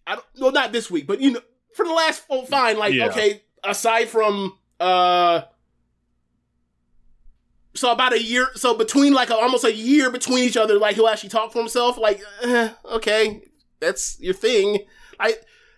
They doing a lot of good stuff. They're doing more good than bad with him. And I'm not saying, actually, I don't even think they're doing much bad with him. I just think like this one little thing of like, why should I actually fundamentally root for this guy when this is get down? Like, as a person, I don't want to hang out with that person. Mm-hmm. Obviously, like, whatever. Like, he's drinking beer, so I guess it's supposed to make him relatable, or drinking liquor is supposed to make him relatable. But outside of that, it's like, like, they do something, but like, as far as his interactions and his tension with the Young Bucks and Kenny, like, that's on point. So I have no issues with that. My feeling is like, himself. I think his path is way more interesting than actually his personality or character. Like, you get what I mean? Mm-hmm. Like, I just find that to just be like, kind of pretty bland. But like, whatever. He's a white meat babyface, so whatever. Or roughly a white meat babyface. He approximates that. Yeah. Anyway, it would be my guess that they do this at Fight for the Fallen. We'll see. When is that? A couple weeks. That is a couple weeks. I think that's the end of this month. So not this week, not next. No, I think it's. Hold on, what's the calendar? Yeah, it will be next week. Next week's week 2 of Fyter Fest, right, and then Fight for the Fallen. So I don't unless they want to save that for the first Dynamite of the next month. You don't think they're going to get that to the pay-per-view? No, that's not going to be a pay-per-view match. Shouldn't it be? No. You know, what are they going to have better than that for the drop pay-per-view on the top of the card with Kenny Omega? It's going to be Kenny Omega versus Hangman Page. At the pay-per-view? Yeah. And also on TV? No, they're doing the 5-on-5. Oh, okay. That's what I'm talking about. I thought you were talking about the okay, fine. Yeah, I thought you were saying they need to do Hangman Kenny AEW title match on Fight for the Phone. I'm like, what? Why? Okay, we're on the same page. The Survivor Series match they need to do on Fight for the Phone. Okay, yeah, that works. Yeah. Then Chris Jericho was interviewed about MJF stipulations. He said that basically some other shit about Greek mythology. Yep. Jericho said he'll walk through fire, run across glass barefoot to get to MJF. Then all of a sudden, Shawn Spears just hit him in the face with a chair. And basically, the stipulation is Shawn Spears can use a chair and Jericho can't. Calling the finish right now. Shawn Spears is going to doom himself with the chair, and Jericho's going to steal one. Any chance he can run it? He can run at Jericho who's by the ropes, and Jericho sidesteps in the chair to ricochets and pops him right back in the mouth, and he rolls him up. Rolled up. That's the exact finish. I hope not. That's too easy. Spears the geek, so you might as well just, Christian Cage and Matt Hardy. Man, a couple. I believe I said on this show, James. I was like, man, just something about this feud keeps popping me every time they do a little interaction or segment. And then I watched their Road to thing. It was a 6-minute video profile, and I was like, all right, I guess I'm fired up for the match. So and then the match happened. What did they say? Just Matt Hardy going on for about 20, he was saying 20 years. This guy, we broke into business together, and just pretty much going through all their history with Matt Hardy's exaggerating and stuff like that. And Christian's like, yeah, man, I know this guy for a long time, and we happen to be here, and we're gonna do it essentially. But Matt's just fucking hilarious and entertaining. So they have the match, and then the match overachieves just like the rest of the feud has, and it was just a nice little thing that happened, and I was like, that was nice. And the finish was a little weird, Christian laid out after the submission hold on the outside, runs in and immediately hits his finish on a reversal. They would have to explain that one to me. Crowd went nuts for it, but I was watching it I think he could have done this better because I saw that coming a mile away. When he was when he was doing the submission, I was like, he's going to run in and then just do his finish and win. I thought what they were doing was the Dean Ambrose, Triple H, Io Shirai, Rhea Ripley spot where you have someone, you basically beat somebody on the outside. They spend basically their last ditch effort is to get in the ring to break the 10 count, and then you immediately hit them with your finish. Mm-hmm. That's what I thought Matt Hardy was going to win. Mm-hmm. And then they were going to continue this thing, but Edge don't lose. Edge Goldberg, so whatever. Good match. I contemplate giving this 4.5, but my cutoff is 4.5 is to make that list, and I'm like, am I really going to put this on my recommended match thing for 2021? Nah, I'll leave it off. But it was a fun ass match. It was a really fun match. So they got the top of the hour too. And this show, they were million viewers on this show. It was 1 point, I don't know what it was, but add another one to Darby. Like I was saying on the show last week, that's the guy we should be looking at. But you don't want to add that on to the Attitude Era again? No, we're not doing that. It's not Attitude Era that drew that. We're not doing that. Okay. No, okay, we're not doing that. Not in these streets. They after that, I forgot to mention. I don't know how I could, because this was the best match I saw all weekend on the Impact pay-per-view with Kenny Omega and Sami Callihan. And, pretty much treating it how AEW does. They don't talk about Kenny, what he's doing elsewhere. But I was pleasantly, actually not even pleasantly surprised. I was absolutely shocked when I saw this match. I'm not a fan of Sami Callihan. I think he's... Who is? I don't know. Caleb? Possibly. Yes. I'm not into his whole shtick. The hacker thing I wasn't a fan of when he was in NXT. He does, some hardcore type stuff and all that. I'm like, there's a million hardcore wrestlers, whatever. It's never really stood out to me. I've seen him have one great match, and that was Slammiversary 2018 with Pentagon. this was like that or better. So Kenny Omega defends the Impact title against this guy. Within minutes, he's hitting Kenny with the fucking pizza cutter and fucking blading him. Like, Kenny's like, basically like, I didn't watch this match live, right? I was watching the finals because duh. My timeline's exploding saying, what the fuck is Kenny doing? Why is he doing all this for Sami Callihan? Like, he's going nuts. He's carrying this guy. Like, he's doing all this stuff. And I watched the match, and I would, that Sunday morning, I was like, I can't believe this guy. Like,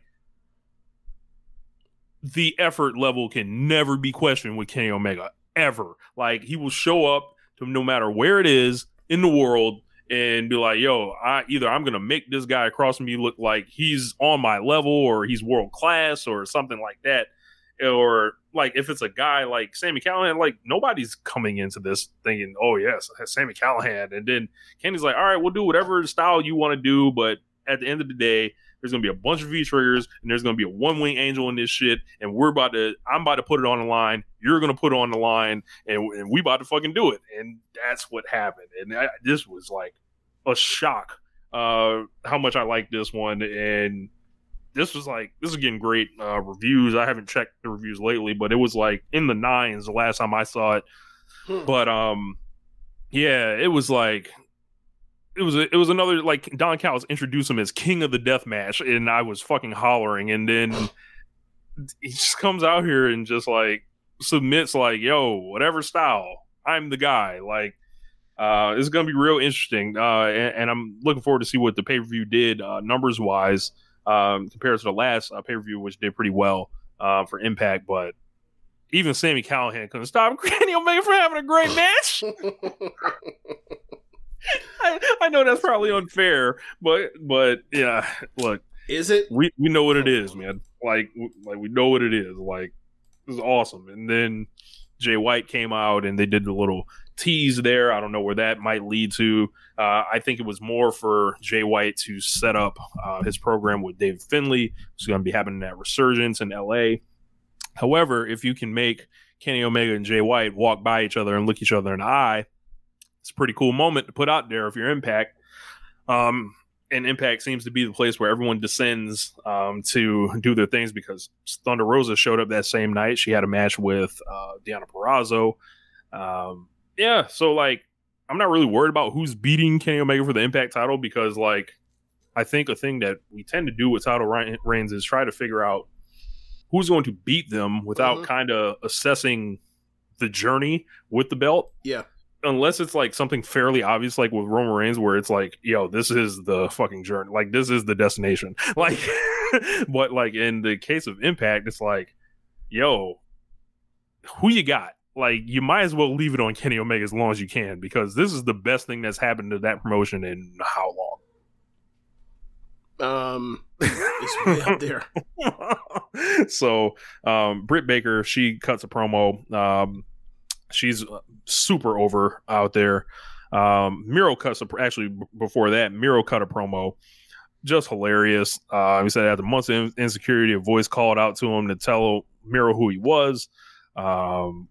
Called him God's favorite champion. TNT titles are his reward. He's willing to defend his championship with his life, and he's willing to defend it with yours. Like, he's calling himself the Redeemer, and he breaks out the new white TNT championship in the Bulgaria colors. That belt is hard. Yeah, I like this thing where, like, seemingly every TNT champion gets their own colorway. So I think that's cool. Like, anyone that, like, has a title for a significant amount of time. So it almost harkens back to, like, the Brahma Bull and the Smoking Skull belts. So I'm with it. Yeah, I like this promo. Like, he's basically saying, like, hey, man, I've changed since, acknowledging that he's changed since he came in doing the gamer Twitch gimmick or whatever else with Kip Sabian. And now he's on some other shit where he's like, I'm gonna change his music too. I'm a beach, yes, to some, I don't even know what that is, bro. It's like some like epic war style, like. But it don't even sound like it has a melody. It just sounds like horns and shit going on. I don't mean like horns like a horn section. It sounds like people are like blowing almost like vuvuzelas and shit. Like, what? Like, behind a drum beat. It's almost like he's like stepping to like the Roman Colosseum and you know what I mean? That's almost what it feels like. Survive if you can. Yeah, so basically, like, I like this part where he's like, yeah, man, like, I just fight people and I beat the shit out of them and then, like, I damn near kill them and, like, I forgive them. It's like, it's just funny to me. It's like, yeah, man, I'm just a ruthless murderer. And, like, when he talks about, like, I'm going back to my roots, it's almost like, I'm basically like 2014 Rusev, but I can't say that. And, like, 2014 Rusev at the end of 2014 was kind of awesome. So, yeah, more of that, please. Yeah. Britt Baker cuts a promo. She said everybody was worried about her well-being. Britt said, don't worry about it. She's dealt with a lot. She came out the baddest bitch on the block. What's daunting is trying to keep Nyla Rose relevant. She said she's beaten Britt Baker. Britt said that doesn't matter because she's in a league of her own. She's off the menu. When she said that, I was like, man, that's a great line. yeah, I think it was something about I think the setup was as far as saying, like, the food chain and stuff. Saying I'm off the menu on the food chain. Yeah. They showed Vicky and Nyla backstage kind of responding in real time. She said Vicky has a last name that will keep her relevant for a long time in wrestling, but Nyla doesn't. And I was like, like, yeah. And then she said with the title, she said she's the hottest promo in wrestling. Even without it, she's still the DMD. And I think she's the hottest thing in wrestling. Hottest thing in wrestling, yes. Yeah. And she, I think she was calling out the problems with the division without, like, actually saying it. She was saying the thing you ain't supposed to say. Maybe. I didn't even think of that far, but I just like I was like, oh, thank you, Britt, for like finally saying something worth a damn for the first time in months. So I was happy that she finally like got off whatever she was on with. Like, she had cut some, like, really, like, nothing promos for a while. So if she finally gave something of substance, and maybe it was because she finally had something to sink her teeth into, knowing that, like, there's a match upon her. So I was happy that we finally have gotten off of whatever that was of late, and we were on back to kind of the thing that got her over to begin with. So I liked it. It was weird that she's cutting a conflict promo while she is a heel that is over as a face. It worked because she focused on the conflict instead of all the other shit around it, so good. I thought she did a good job with it, obviously. Nyla looks in the camera and says she's going to hand her an ass whooping world class. I howled. World class. That world class was like, chef's kiss, that little nice extra panache. Yeah. It was better that Nyla said it like that. Like, Sammy faces Wheeler Yuta. Wheeler Yuta's got some wins on Dark. They put a little video package to kind of introduce people who he was. I think he's done work in New Japan. I think they're hot on his trail to try to sign him because he's pretty good. And he's a replacement for right now for Trent. So yeah. So Sammy comes out, big babyface applause. All these Texas, motherfuckers in here. Like, you go to Texas, you over. Like, if you were a Texan, like, apparently that shit is real. Like, because that extended to Thunder Rosa on Dark Elevation. Anybody, you gotta think, like, how often do you get somebody from your own country? Right. Like, we call Texas a state, but it's really its own fucking country. Stupid. They got their own fucking power grid, Rich. Yes.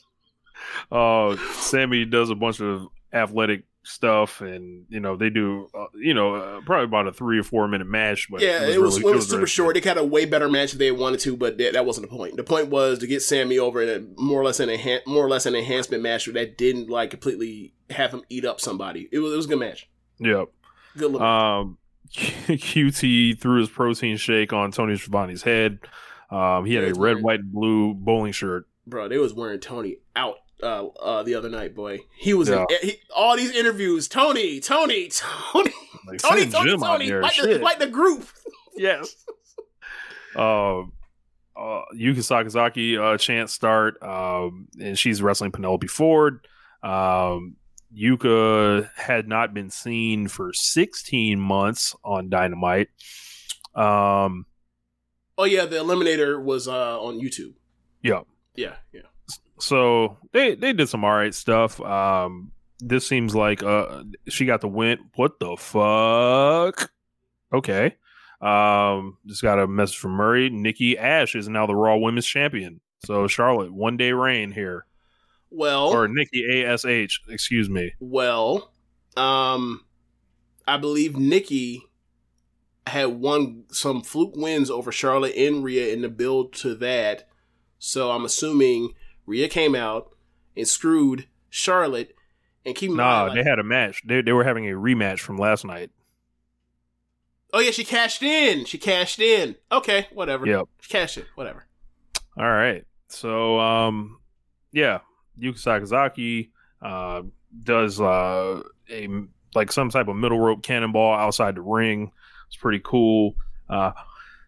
Penelope's hit or miss, kind of still. She's trying to get more reps in, but she's all right. She's all right. You could give her the sliding D and give her a big back elbow. She was hitting her with the bows. Give her a suplex and eventually she hit the magical curl splash from the middle rope. It was all right. So next week's Fyter Fest lineup, we got Dr. Britt Baker against Nyla, Jon Moxley versus Lance Archer, Jericho versus Shawn Spears, Orange Cassidy in the Blade, and the newly announced Frankie Kazarian versus Doc Gallows. Who wanted that? They put Frankie to work, boy. They asked him to do a lot with that one. A lot. If Frankie Kazarian pulls out something from singles Doc Gallows, man, we got to sing some praises for Frankie here. More than usual. Yes. Yeah. They played a video package for Rampage, and then we got the main event. The Coffin got its own entrance down to the ring. Darby Allin versus Ethan Page. I haven't felt this vindicated in a long time. This whole shit drew big. Add another one for Darby. Ethan Page, very happy for him because even if he's not great against anybody else, he is the conference rival of Darby Allin. I thought you were going to say, even if he's only good against Darby Allin and Jordan Grace. That's what I thought you were going to say. Remember we were watching the match with her and him on Black Label Pro and shit over the years? Yes. Because I like Ethan Page, but I do too. He's got a special chemistry with Darby Allin. And sometimes, your stars, it's not other stars they might have that crazy chemistry with. Maybe it's some guy that's lower on the totem pole that is there. It's your college basketball, every time Duke goes to Florida State and we're the number one team in the country, it's always a war. I don't know why, but it's always a war. So they imported this whole feud in from Evolve while never mentioning Evolve a single time on the bill, which is fucking hilarious for a million reasons. No Gabe Sapolsky action here, but after throwing each other down the steps and attacks and tag team matches on pay-per-view and handicap matches and getting thrown into the audience by Ethan Page, it came down to this. His brothers. Yes, it came down to this. And man, I love this match. Darby is quickly becoming one of my top wrestlers in this promotion. Outside of the established guys that we've been watching for years, I think he's my favorite AEW wrestler outside of Kenny Omega, Moxley, Young Bucks, Lucha Bros, Pac. Yeah, I would say so. Out of this new class, I like the younger class or whatever else. Yeah, I think he's definitely my favorite AEW wrestler. This is he's a genius. He does the Bret Hart thing to start the match with the back plate, skates to the ring, and crowd goes up for him. They're fighting around the building like it's Attitude Era, which is pretty cool. They're taking insane amounts of punishment. He takes that fucking the Ego's Edge from the middle rope to the steps, and I thought he was just broken in half. They're just Sting does the walk down to beat up Scorpio Sky to get him out of there because Scorpio Sky comes out of the coffin, which is hilarious. No, them brawling to the back when they went Scorpio Sky is having a fucking blast doing all this stuff with Sting. You could tell he got the advantage when they were basically by the outside area, basically like to get up to the 100 section, and he has the advantage over Sting. So he gets on top of like that barricade and he starts doing the gorilla beats his chest, and then Sting basically crushes him on the thing, and then he grabs a fucking trash can and he bumps that nigga across the back of his head twice. I fucking howled, Rich. I was like, he hit the thing with a trash can twice, and then they went to the back. I was like, God damn it. Like, unintentional comedy is the best in wrestling, especially when it's not even like, they're doing something good, and then it's also like memeable, like gifable. Like, I just love it. That was great. And then I just mentioned all the stuff in the match, like they took off the bottom rope. When they took off the bottom turnbuckle, via so they could then use like the hook part that connects to the post. They're like, y'all want to see Hook? I ain't talking Team Taz. Yeah, they did the spot where he broke Darby's chain, where Paige hooks the hook onto Darby's chain and basically like yanks it and basically drags him down as the chain breaks. At a certain point, Darby uses that hook to fish hook Ethan Page in the mouth. Page later in the match got on top, had the advantage, and like Darby escaped by bashing over the head with the thing, and he bladed. Yeah, man, this is one of my favorite AEW matches of the year. Yeah, this is great. Like, like I'm shocked how low the score was. Like, yeah, I think people were flat out missing the boat on this. Yeah, like, I gave it 4.25 without even thinking, and I see it as like 8, 7, and 8. So I'm like, what? Yeah, same. Like this was like, hey, maybe if I put critical thought into this, it could go higher. But just like as a starting, I was also at 4.25. But I love this match. He does the finish where he does the skateboard stomp, sending Paige into the coffin, and then like I was like, I feel like something else is going to happen. So I just kind of stuck with it there watching, and Josh began to think, oh, that was kind of weak finish, and then I just kind of let it ride. Darby Allin goes to the fucking top rope, coffin drops through the fucking coffin, and I was like, that's the finish, Josh. Like, like that was the finish, and then he was like, my bad. Like, but yeah, man, that was incredible. Crowd was going nuts all night, adding to the show. I couldn't smell the people through the screen, James. Neither could I with my pirated copy of the show. Neither could I. Yeah, like, you know, they sold out or on the verge of selling out Arthur Ashe Stadium. AEW has a lot of momentum with the tickets right now. All Out's a sellout as well. It's just like, I think AEW is really on fire right now, and they're just going to keep going. And like, they already had the best crowds. Like, this isn't a thing where the best American crowds. Yeah, it's like, well, yeah, you know, when it's not a case where everything's just over because the fans are back and it's the first time they're back. And, you know, this is how a return to the normal, like what they were doing before the pandemic. This is an extension of that. Yeah, before they were heading to Blood and Guts for what was it, New Jersey, right? Yep. Yeah, where the Nets used to play. Yeah, like that's like, this isn't a thing where this crowd's going to fall off in a month. They're getting about where they were, you know, before the world shut down. Yeah. So like, yeah. So really excited for that. But that was week 1. Yeah. NXT. I think they had like 6 matches on the card. One was good, and one was great. And then other stuff was also good, but it was really short. Like the first opening match was Ember versus Dakota. And it was a good match. Like a 3-star deal. No interference from Raquel, but Dakota just won. Like, Ember made a mistake and Dakota won, and I was like, wow. I can't remember the last time Dakota Kai beat someone with name value clean. in a singles match.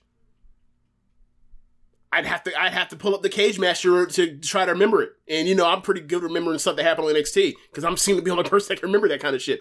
But yeah, they had a good match. But ultimately Dakota ended up winning. After that, Xia comes down to the ring, looking mean and good, but came down to the ring. And with Raquel in the ring and Dakota in the ring, Dakota thinks that she is there for her, so she goes to try to square up on, or not square, but you know, like go eye to eye with her. She literally walks right by her as if she doesn't exist and goes straight to Raquel. And then her and Raquel talk trash to each other as if there's some history between them. And if there is, I don't remember it. I don't remember them ever having any kind of interaction, but because Xia beat Mercedes the next week, you're getting Dakota versus Xia.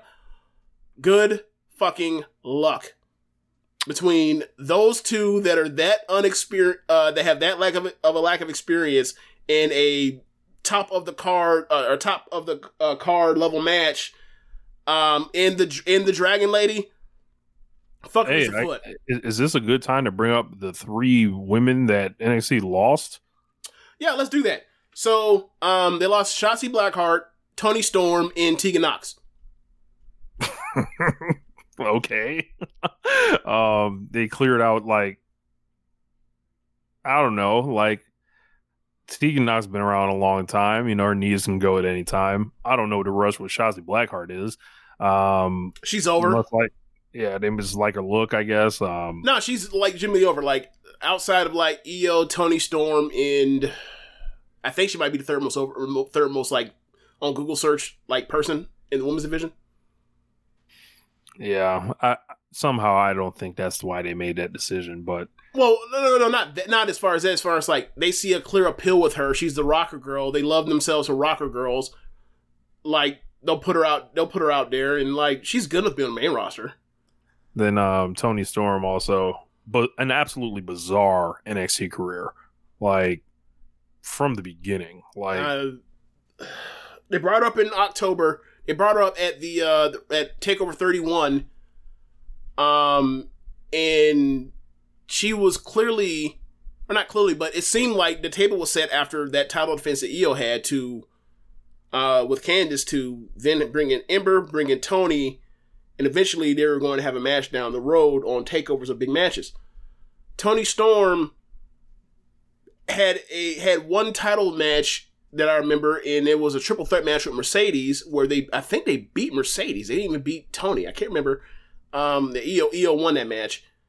And then like literally the week before, or a week ago, or the show before this episode we're covering, they were setting up like they were going to do Sarray versus Toni Storm.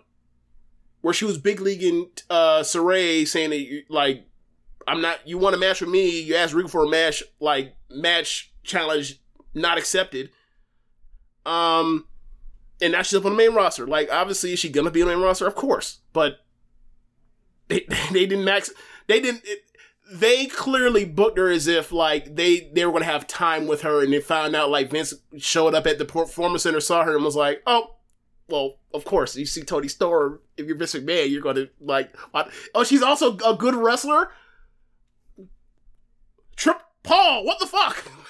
What, you know? So, yeah, obviously. I heard someone summarize it as Toni Storm figured out the goofy lingo, finally, of the promos, and that's essentially what got her the call up. Well, yeah, like, I wouldn't say her, like, I think you'd say it was goofy, like, you know, NXT, regardless of, you know, however we feel about it being a indie storage closet at times, like, people do improve there. Like, Toni absolutely improved as a promo in her time since October. For being someone that was like a weak promo to someone that backstage, or even in front of a crowd of 400 people, or at the time, like 50-something people, can cut a good promo and be a good heel.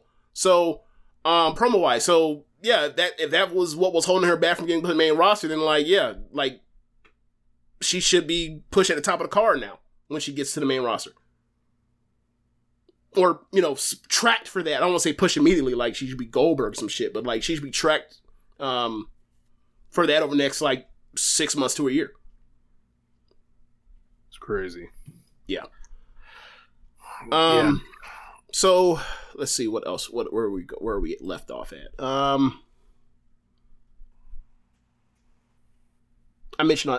So I'm just going to talk about it as it goes on. They did 3 different segments of Cameron Grimes as the slave, as LA Knight's slave. It started out where he shows up late to the job, and he says he's a man of his word, so that's why he showed up. And what they're going for in these things are Cameron Grimes is such a country bumpkin and has lived such a hard life that he's unaware of the life he's lived, that all the menial tasks and things that LA Knight is trying to torture him with is light work for him, because it's like stuff I did on the phone, stuff I did on the back road. Like, I want you to mow my lawn. Oh, this is a gigantic lawn. Oh, this I'll do this, and this ain't nothing to do. This is nothing. And he's annoyed at the fact that he's making it sound like it's so easy. Then, like he shows back up later in like the 3rd segment, and actually he ends up like, because he's still rich, he pays some kid to mow the fucking lawn. And he's like, no, when I ask you to do something, you do it. Don't outsource the work. And like, then he didn't pay the kid when Grimes was going to pay the kid $500 to mow the lawn. And then the kid ended up kicking LA Knight in the shin. So it's basically, I wanted to make this dude a butler to torture him. Ultimately, like, I'm the one getting tortured. He's being upended. His own, sick sense of self, or whatever he's trying to do, the torture he's trying to do to Grimes is coming back and actually torturing him. So eventually he'll be unbutlerfied, and then he'll probably win the belt, but we'll see. Trying to see what else we had. We had Legado del Fantasma come out for a match against, I forgot who the fuck it was. Yeah, I didn't catch this week's. Yeah, I see that. It's against Loomis. I forgot about that. Yeah, he has a match with Loomis before he runs down Loomis, and he also runs down Bronson Reed, and he also runs down Hit Row. Death Row? Hey, that's what they were going for. Hit Row by saying that, he says, Bronson, I have luck and skill, basically. Like, to become a champion, you need luck and skill. Bronson Reed had luck, but he doesn't have skill. And he explained the reason why, and then he said, on the other hand, Swerve has skill but no luck because he has something that I want. So with the distraction, Legado ends up beating Loomis. And then as they're going up the ramp, Legado goes face to face with Hit Row. I almost called him Death Row again. So it looks like we might get some trios action. So that'll be cool. And maybe that becomes the program, because they've been more or less like career rivals in NXT. This time is while Swerve is smartened up and got himself his own faction. So got a gang. Yeah, gang warfare. Yeah. This is the Mayweather Marquez action right here. It's the Mayweather versus most of his career rivals. Yeah. Yeah. You get Tyler Russ versus Bobby Fish, and Bobby has Russ more or less beaten until Roddy gets up on the apron, distracts Bobby Fish. Tyler Russ hits him with a chop block, and then he works over his leg, and I think he didn't hit some finish and beats him. And eventually it's setting up Bobby Fish versus Robert Fish versus Roderick Strong. Eventually, we gonna get the battle of who is Kyle O'Reilly's better tag team partner. Oh yeah, we know who's gonna win too. Like Diamond Mine is the way that Malcolm Bivens explained it earlier in this show was that we have the best that money can buy. We have the best manager. We have the best fighters. He points at Roddy. We have the best coach, points at the other guy, I can't remember his name, and then we have the best prospects talking about Tyler Russ. I don't think you've seen much Tyler Russ, but Tyler Russ is I know who he is. You know who he is, but like I don't think you ever. He's good. He's very good. Like they gave him a match where basically he basically went toe to toe with Ciampa last year, and like you can see it, like he's really good, but he just clearly has no personality or charisma on his own. So that's when they put him with Bivens, and then like that's when they decided to come up with Diamond Mine. So him as basically like a young boy for Roddy works. And then, you know, because Roddy's not exactly like the greatest talker in the world too, you have Billman's there. So like, we'll see where they end up going as far as faction, but like, I like them as far as in the ring. Once the bell rings, they got it. Cross, Joe ends up visiting both people in the title match, saying like, obey my rules, there'll be no problems. And Cross is ignoring them. He went face to face with Cross. And then when he did it with Johnny later in the show, Johnny and Austin Theory are big dorks that are like, sure thing, Joe. I can't wait to have a match. And like, he's disgusted with how big a geeks those two are. Hideki Suzuki is who I'm thinking of as the coach for Dynamite. Yep. Sorry. So then you have Saray versus Gigi Dolan, and pretty much like I guess it was like a makeup match for the fact they didn't do Saray versus Tony Storm ever. People were crying their eyeballs out over this. Over what? Over the drop kick that she gave her when she clearly got her hands up. Okay. Do y'all not like when women hit each other hard? That's what I think it comes down to. Like, all right. So this is what I'm gonna say to y'all. Saray with that spot, that drop kick on the bottom rope, did nothing that she has not done, that I have not seen her do probably a dozen times. Like, that's her. That wasn't no accident. That she did that exactly how she wanted to. So, if you want her to change her style, we're going to have a Hideo Itami situation. Now, I watch a bunch of Japanese women's wrestling. Understatement. Rich, on the scale of the wrestling that I had you watch in Seedling in those two matches, like on a scale of 1 to 10, like what was that as a spot as far as the danger in the destruction in the trauma? Like a 6.5? 6, yeah, like a 6. So like, you know, I'm not I think Shayna Baszler has talked about this, and especially when she talks about MMA.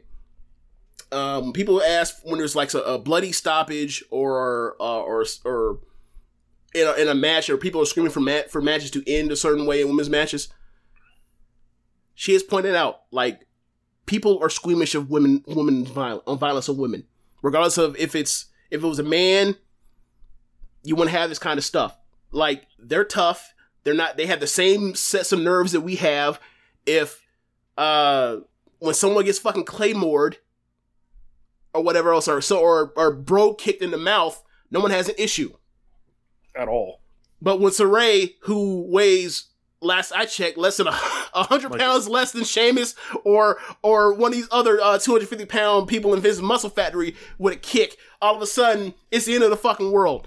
Nah, man, like, we have protected the women, and therefore, because we have protected the women in this way and babied the women in WWE, they don't get to have as good matches as the men do, the male counterparts. Like, there's a reason why Io Shirai is wrestling in like third gear and has been like one of the greatest women in WWE history over the last since she ever came up. So, like, it's same for Asuka. If you think Asuka kicks hard now for what you've seen in WWE, you've seen the shit that she was doing in 2000, in the early 2000s or 2010s, you will be fucking floored. Like, so I'm not here to say anything about safety or whatever else. What I'm here to say is, like, we have babied, or we have treated them with kid gloves and treated them as like we have treated them as if they're not like tough athletes. They're fine. It's like what happened when Sasha about a year ago and Alexa, where all Sasha did was nudge Alexa with a kick when she was on the apron to get her off the apron. to clear the apron so she doesn't come in and break up whatever was happening with Bayley and Sasha. And they complained about it. I was like, if she can't take that bump, she can't be doing wrestling. Alexa is tough. She's fine. Like she throws her head at the ground for a living. She's fine. This isn't some Nia Jax reckless thing. It's not. It's fine. Contact. And she didn't even kick in. She hit her ultimately, not even in the face. Like she got a hand up. And the boot didn't even hit her. And the boot hit her like neck, chest, high chest. It didn't even actually hit her in the face. Like I didn't even see if she got a hand up because I was looking at where the impact was. I didn't even see face or neck. So relax. Like it looks a lot worse than it actually is. And I could probably say that because like I can name, okay, Mayu Iwatani does a basement drop kick like that. Shuri does a basement drop kick like that. Natsupoi does a basement drop kick like that. Saray does a basement drop kick like that. There's a number of women that do that, and the women they wrestle the next fucking day. Yeah, that's it. So, yeah, that's all I got on that. But match only went like 3 minutes. Gigi, she's fine. But the match wasn't about showcasing her. It was more just getting Saray over as like wrestling woman that's a little bigger than her and like just out toughing her. And that's kind of what happened. So that's Murder's match. It wasn't like Hikaru Shida versus Aja Kong, right? Like it wasn't that at all. Yeah. So that's what I'm trying to think of what was happening. Mandy Rose was on top, came out to the top of the ramp during that match. I don't know who she was watching, but it looked like it was Saray. So, Mandy Rose. Yeah. Fun times. Yeah. So, we talked about the Loomis match. After the Loomis match, Indy came out after and tried to carry him out the same way that he carried her after the women's tag match, championship match, last week. And, he was too heavy, so they both fell. It was a pratfall on the mat. And Indy went in for the kiss, and then Candice ran in and stopped that shit. I was like, bro, I find like, her trying to keep her horny daughter from neighborhood boy to be funny, but it's like, who really cares about this? Like, is there a soul that actually cares about the romance that is, or they call it Windex? Does anyone actually care? Beth Phoenix cares. Anybody besides Beth Phoenix? No. Okay, like, thought so. It looks weird, like these people that keep carrying each other unconscious to the back, like, and I don't know what's happening from there. Okay, so so Beth asked her what happened earlier in the day, asked her what happened, and her response was, well, he was a perfect gentleman and took care of me, and I wanted something to happen, but nothing did, and I think he wanted something to happen too. And then Beth said, well, you gotta go for yours, more or less.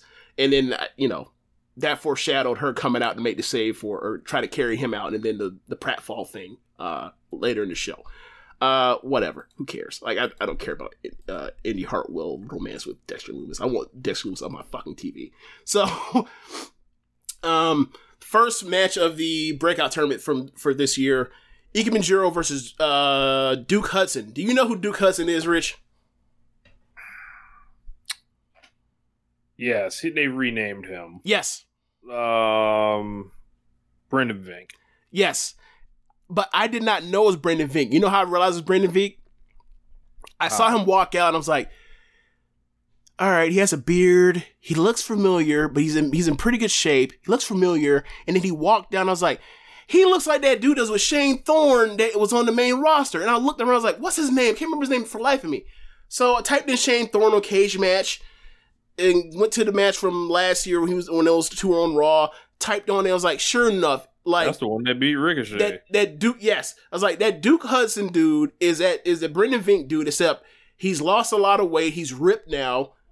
And he grew a beard hoping you forget he was Brendan Vink. I'm like, he ain't no. So he was in there with Ike Manjiro, Ike Manjiro's good, and he's out here working around this dude, and they beat Ike Manjiro. And I'm just like, all right, man, whatever. Like, he's tall, so I get it. But, like, please don't have Brendan Vink win this breakout tournament, because, like, Jiro's actually, like, really good, and I can't wait to see what he does with, like, the rest of the Never division that's in NXT. So there's that. Okay, so Caden Carter ended up squashing Jesse and Aaliyah, and to set them up as, potentially set them up to be contenders against, Zoe and Io. They pretty much just, Caden and Casey more or less had their way with, Aaliyah and Jesse. They ended up beating Aaliyah. Aaliyah snaps at the end of it and basically, like, beats the shit out of, Robert Stone. Did you hear the news, James? What was the news?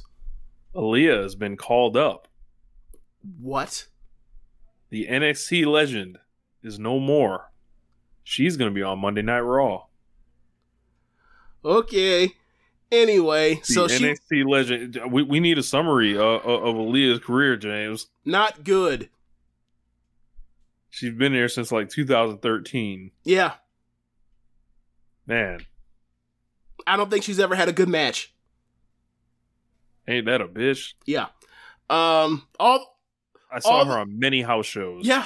Never impressed. Yeah. Like, the most impressive thing about her is her physique.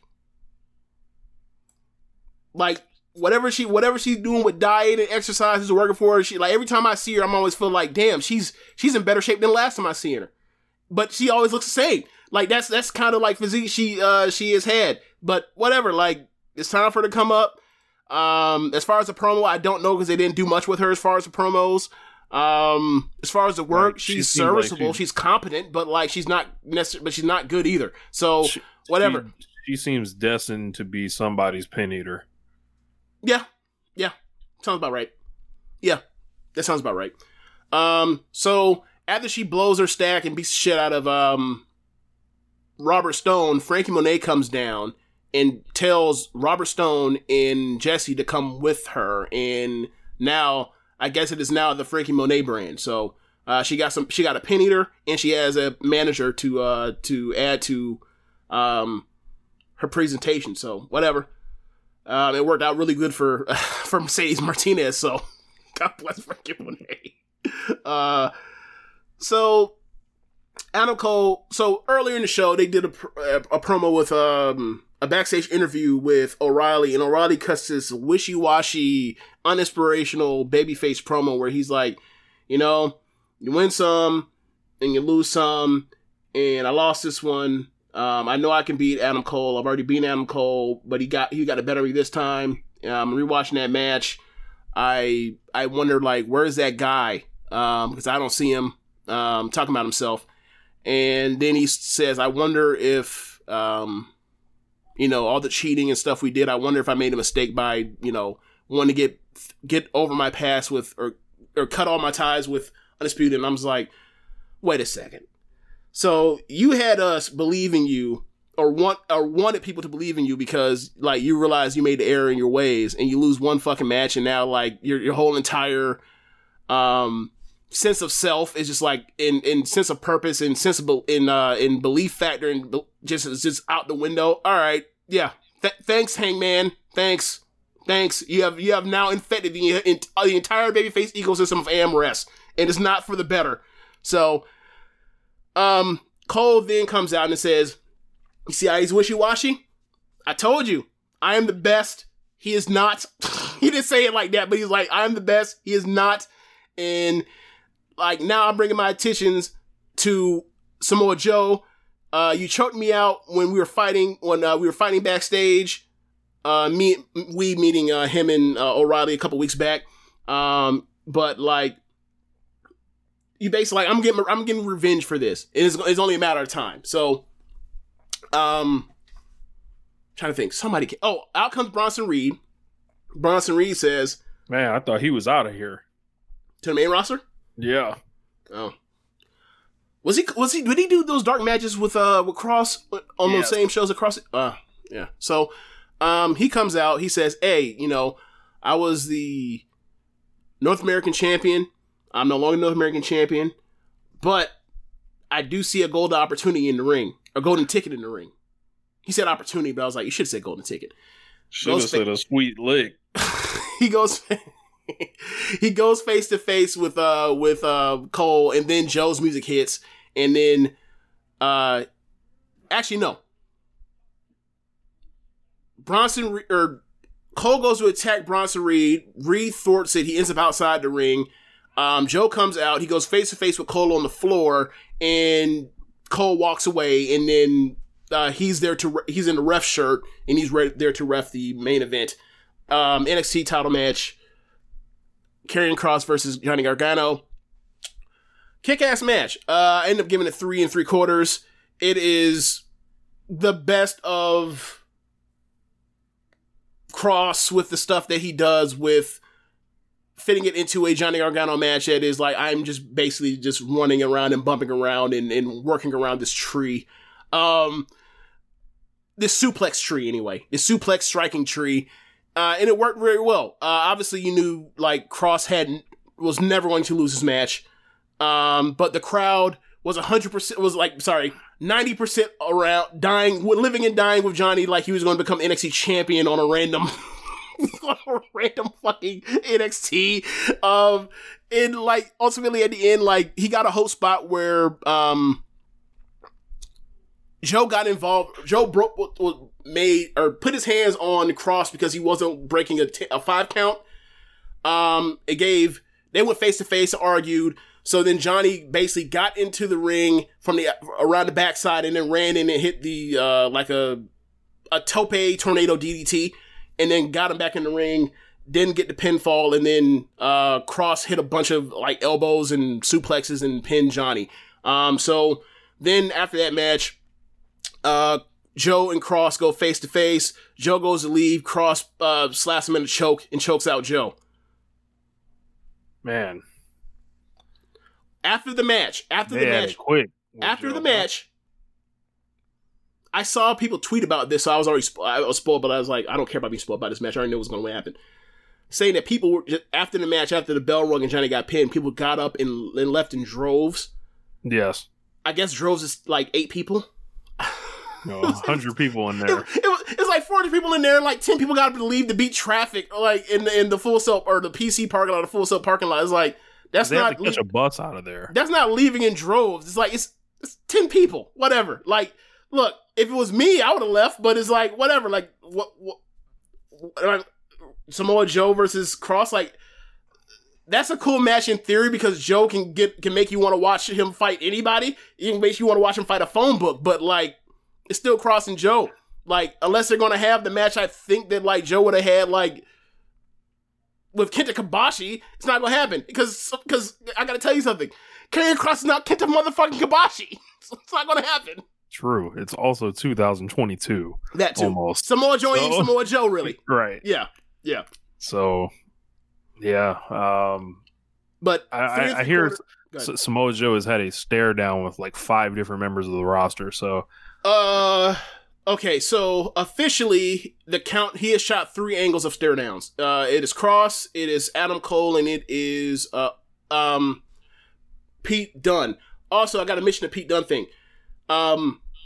Pete Dunne cut a promo saying he still wants a match with Kross, pointing out how he had him dead to rights in the 5-way match at TakeOver. He had no answers. I'm the best technical wrestler, I'm the best technician in the world. I'm also the baddest man on this roster. So then, after he says best technician, in comes also Lorcan is with him while he's cutting his promo during this interview. But in walks Thatcher. Thatcher said, "You said you're the best technician and you're the baddest man on the roster. Which one is it?" And he's like, "Why don't you come find out?" Then all of a sudden, from off camera, comes running in Ciampa and they start brawling in the back. So you're going to get, the add to this tough white man division, you're about to get Thatcher and Ciampa versus Lorcan and Dunn. And I can't wait for that match. They're finna beat the shit out of each other. So I'm excited for that match. I think it's next week. all right. So that's NXT from this week. It was fine. It was not nearly as good as the shows they've done over the past 3 weeks before. Well, I guess there's only one thing left to do, James. What's that? Hit the music.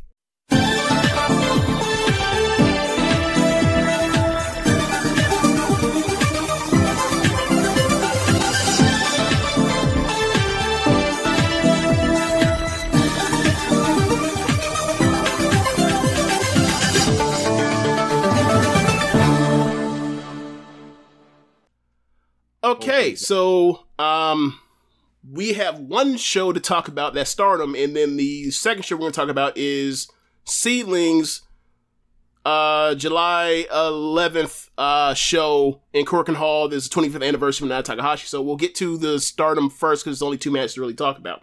The second match on the card, Tam Nakano versus Konami in a singles match. Rich, you did not watch this match, but are you willing to take a guess on what happened in this match? A lot of kicking. Oh, I mean, as far as who, the decision. Oh, a draw. Yes, you are correct. A 15-minute time limit. I just did a random guess. Yeah. It's shocking how predictable that is. So you mentioned that last week that they have had 29 draws, and I thought that's kind of low. So then I looked at it, and actually to that date that we just talked about, to last weekend's shows, so the 11th show, the 10th show and 11th show of July, this year they've had 29 draws. Rich, they have had, at that point in time, I think it was 53 shows? Yes. So, yeah, I forgot the number. So it's actually less than 1-1, so it's actually like better than I thought it was, because they do so many damn draws. But I looked it up. They have had 3 shows this year. They had 2 draws on shows. So they have more draws than NXT has ladder matches. A lot more. Wow. Yeah, a lot more. So, WWE. Yeah. So, but that match was great. I ended up giving 3 3/4. Just a kick fest. You will love this match. Whenever you get around to watching it, but like Konami, they roll around the ground and they basically fight for not side control. They fight for they roll. I don't even want to say what they were fighting for, but they were rolling on the ground. Then they get up, and then Konami kicks her when she's seated, and then she sits down next to Tam. I want one. And then Tam gets her and obliges, and kicks her as hard as Shuri would kick somebody. And then Tam sits down and says, "All right, you started this, bring it." And then Konami winds up the kick, and she doesn't kick. She instead back kicks Tam directly in the fucking face.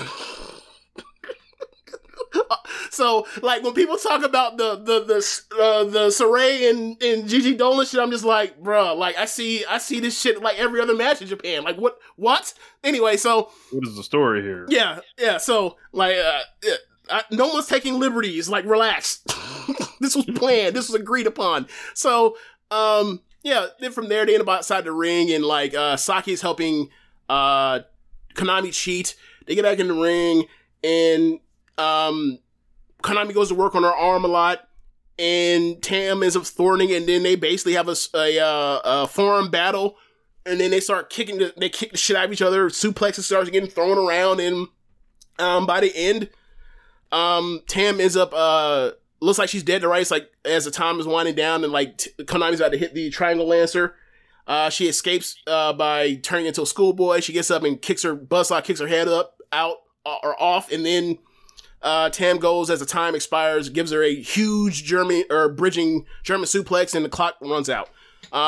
They wrestle each other in the Grand Prix in the same block, so this was a preview for that. So, like, I've always been someone that, like, when I was thinking of, like, we talked about AEW, we talked about, like, who should be the next champions, or whatever else. When we talked about it, like, I've always thought, like, even a couple years ago, I felt like when Tam was the white belt, who would I want to see her defend the belt against? And, like, it was a lot of Konami and Jungle. So, like, when last year's Grand Prix match they had was 3 3/4 as well. And they also did the same spot from that match where Konami's on the second rope and basically gives a second rope superplex, but it's not a vertical suplex. It's like a guillotine vertical suplex. It just looks gross. Like in the Grand Prix match, actually they both landed on their necks when they did it. But this time they actually did it right. And then, there's a chokehold German suplex that Konami hit on Tam, like a bunch of just violent stuff, just violent stuff. But it was fun. And then the main event of this match of this show was the SWA title match, Shuri versus Unagi. This is playing off of their match from the end of February when it was the last match of Unagi's 7 match trial series where she wrestled 7 wrestlers and all 7 wrestlers wrecked her in singles matches. At the end of that match, after Shuri beat the dog crap out of her, she said, "You have some potential, but you are far, far, far away." And ever since then, Unagi has been leveling up, steadily making her way, making progress, having better matches, putting together more consistent work. And this match goes 19 minutes. And in this 19 minutes, Shuri did a Bret Hart level carry job with someone who is good in trios matches, good in tags, but as a singles is not really someone that should be going longer than 10, 15 minutes tops. Went 19 minutes with her, carried some of her stuff that doesn't look that great compared to Shuri, who like everything looks like it hurts, and bumped for her, carried her along. The finish of this match, I thought this was a booking success because it shows us the progression that Unagi's getting better and kayfabe, and also like as far as technical wrestlers getting better. But to do all that, Shuri has to sell for her all of her stuff that like could hurt Shuri by going that long, like the Battle Angels Kenny Omega joke. But Shuri ends the match by beating up Unagi so bad that Unagi's on her hands and knees, and then Shuri fucking punt kicks her head off. And the ref has to stop the match for a KO. I love this match. I end up giving it 3.5. I love this match. I just, we in One Nation Radio, we are big Shuri fans. This was a match you'd be like, look, that's impressive to be able to carry somebody that should not be going 19 minutes that long, and then like it doesn't hurt yourself, and then at the end you come out looking like a fucking killer. It was great. So, yeah. Thoughts? I was going to ask if there was a New Japan counterpart for Shuri, who would it be? Ooh, I wouldn't say Minoru Suzuki because he eats people up too much, and his persona is just so outsized and charismatic. I would say I say the charisma be on point and how like he's so scary. But I think that like Shuri is so giving in matches that is like I don't think that works. And I'm trying to think of a parallel to New Japan. I've got one, and it may not necessarily be the wrestling style per se. But you talk about somebody that has kind of had a career somewhere else that kind of came in and was instantly like known as one of the best people. No, not okay. Known. That was known as one of the best people before they came in, and then it was only a matter of time before they started getting put in main events. I think there's a lot of Shingo comparisons to be made with Shuri. With Shuri. Here's the thing with Shuri. Shuri can do anything. And she could be a heel, she could be a babyface, she could be a comedy act, she could be a killer. She's super charismatic. She was one of the best wrestlers in Joshi. It's just like she was just a freelancer and worked so many different promotions that no place really pushed her at the top of the card. Like, so but it wasn't because of talent. It wasn't because of lack of talent. No one saw it. Like, nah, she's been great for years. It's just like, like in Seedling, for example, when they were using her, she would work in like the same level of like Ryo Mizunami in Seedling, where she's working based like the third match, like right before you get to like the real head buster stuff, and like you're seeing fun stuff, like you see great matches at times or whatever else, like even 4-star matches in these trio matches in Seedling, but like ultimately she's positioned to like in Seedling anyway, at least at the end, towards the beginning of 2019 or 20 before she moved to Stardom, like she was a comedy dope for like Hiroyo Matsumoto's Straight Man, where she's like, all right,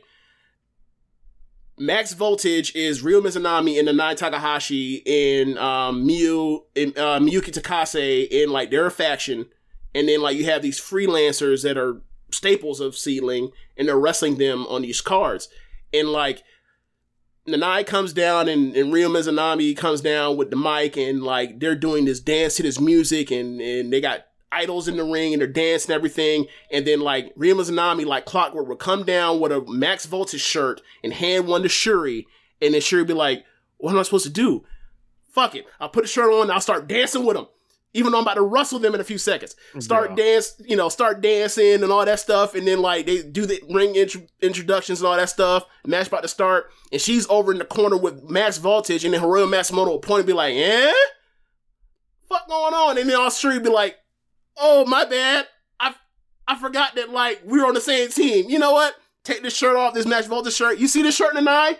Fuck this shirt. Stomp on it, and then like then start doing comedy for like 3 minutes, and then like then start having real wrestling. So like that's kind of range she has. So with Shingo, like Shingo was, I don't know if we just didn't know because it's Dragon Gate. We just didn't know. Yeah, and then of course Shingo's been around for years and years. He was in Ring of Honor and Dragon Gate USA. I didn't know he was in Ring of Honor. I knew about Dragon Gate. Yeah, like there's like matches he's had with I think Roderick Strong that are out there, with Brody Lee, with Bryan Danielson, all that stuff back in the day.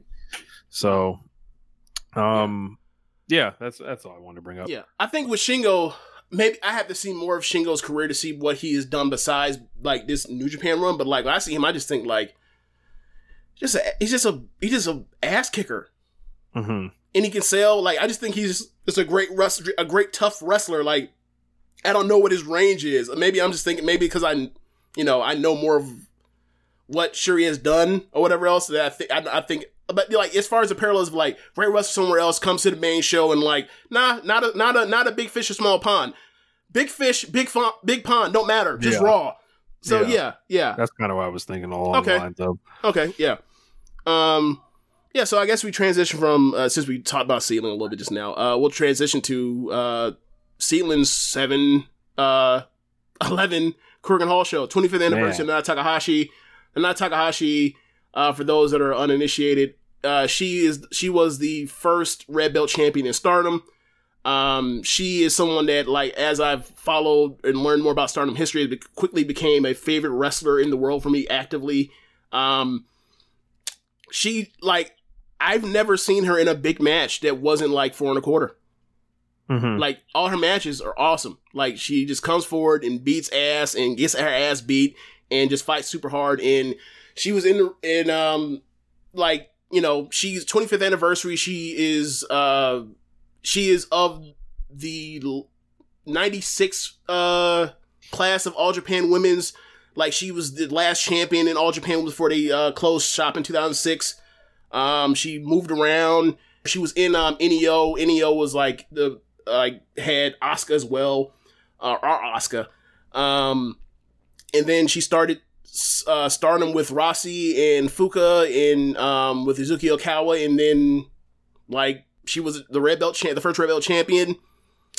And then she left 2015 and she started another promotion called Seedling, and Seedling has some of the best wrestling in the world, like especially in the top of the card. Like I don't think I've ever seen a Seedling main event that wasn't 4 stars at least. Like all they do is just have kick ass, like their cards are very similar to Stardom matches, except like they just have more freelancers and straight to real wrestling stuff. Like there's no young girls. It's more or less just like we'll bring in people that are like real top prospects from other promotions and other dojos, bring them in with our couple handful of actual in-ring talents that we have, build a card around it, have regulars, build storylines off of that, and then like we have tag titles, we have a single title, and we just kick people's ass.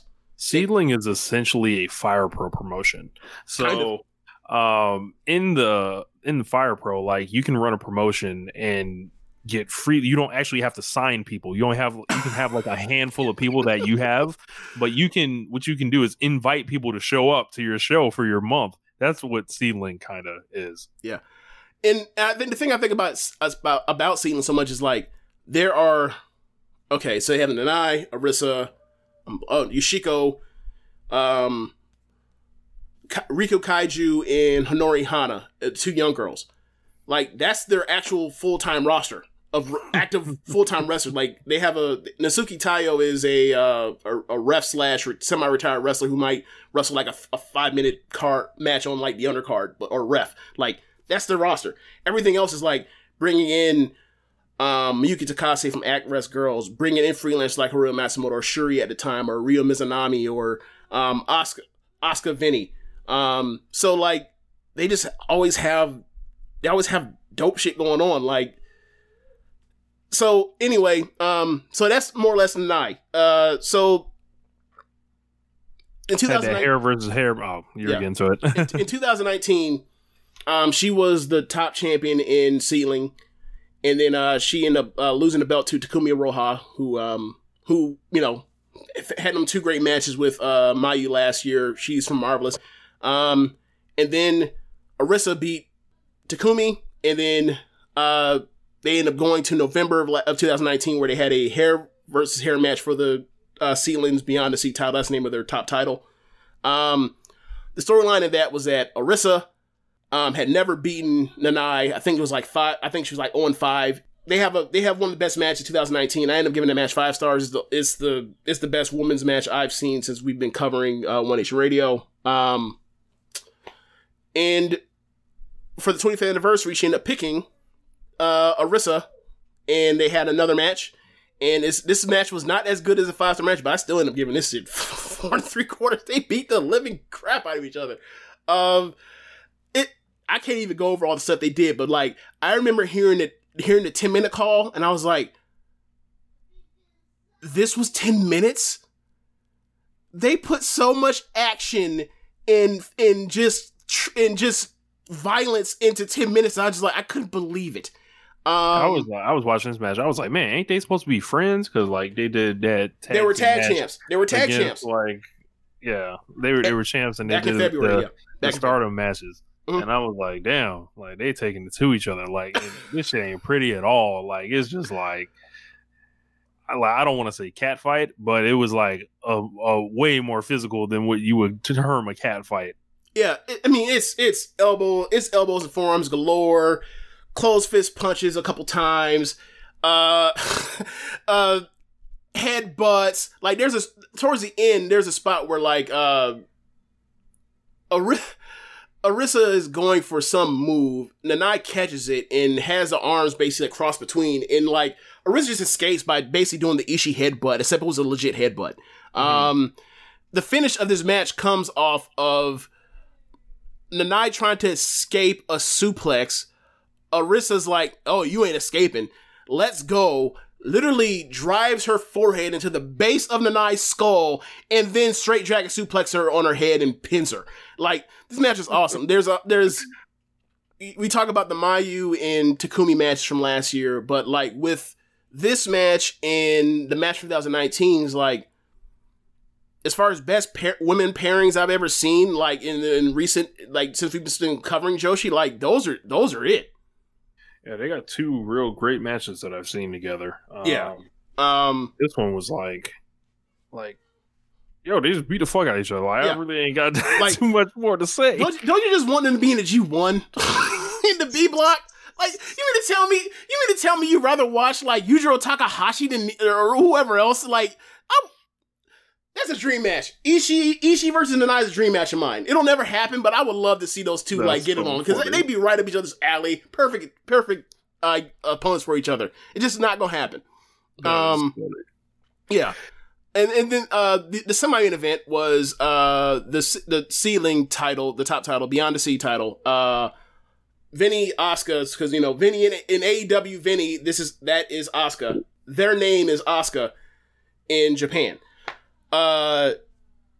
They're defending the title against Ryo Mizunami. And they had a great match. Like, it's mostly built around working over Mizunami's arms so she doesn't end up getting her lariats off. And at the end, Mizunami ends up dropping a few times. Ends up dropping Vinny Asuka on their head, and just really good storytelling, really good match. I end up going 4 flat on this. I might be selling it short. I think you are. When I was watching this one, it was just like stuff they were doing in the match was popping me left and right. Yeah. Vinny threw like an awesome Owen Hart style spinning wheel kick, which I probably clipped for my own personal collection. This was the second match of theirs that I've seen. Actually, no. I don't think they wrestled in AEW. I think they miss each other. I think Vinny won one match and then got to the second round. So this may be the third time that I've seen them. And yeah, man, this one was very enjoyable for me. Like this one, like it was shorter, I believe, than the Nanae match. Yes. So like, if you like, you guys will have to find how to watch it. I don't know how to watch Ceiling. You know, I just kind of got it past my way. And If you want to watch it, just hit me up in a DM and I'll tell you how to go see it.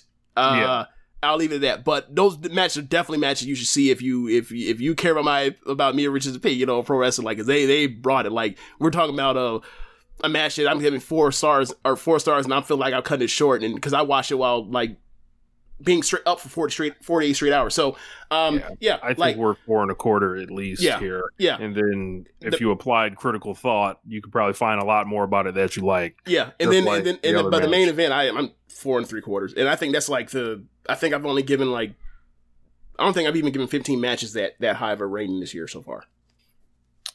Yeah, man. So we had a couple questions come in, just real quick. So MJ Does PR says, do you book Kenny versus Jay White at Full Gear, Bound for Glory, or Wrestle Kingdom? If it's up to us? Yeah, if it's up to us. Bound for Glory, Full Gear, or Wrestle Kingdom? Yep.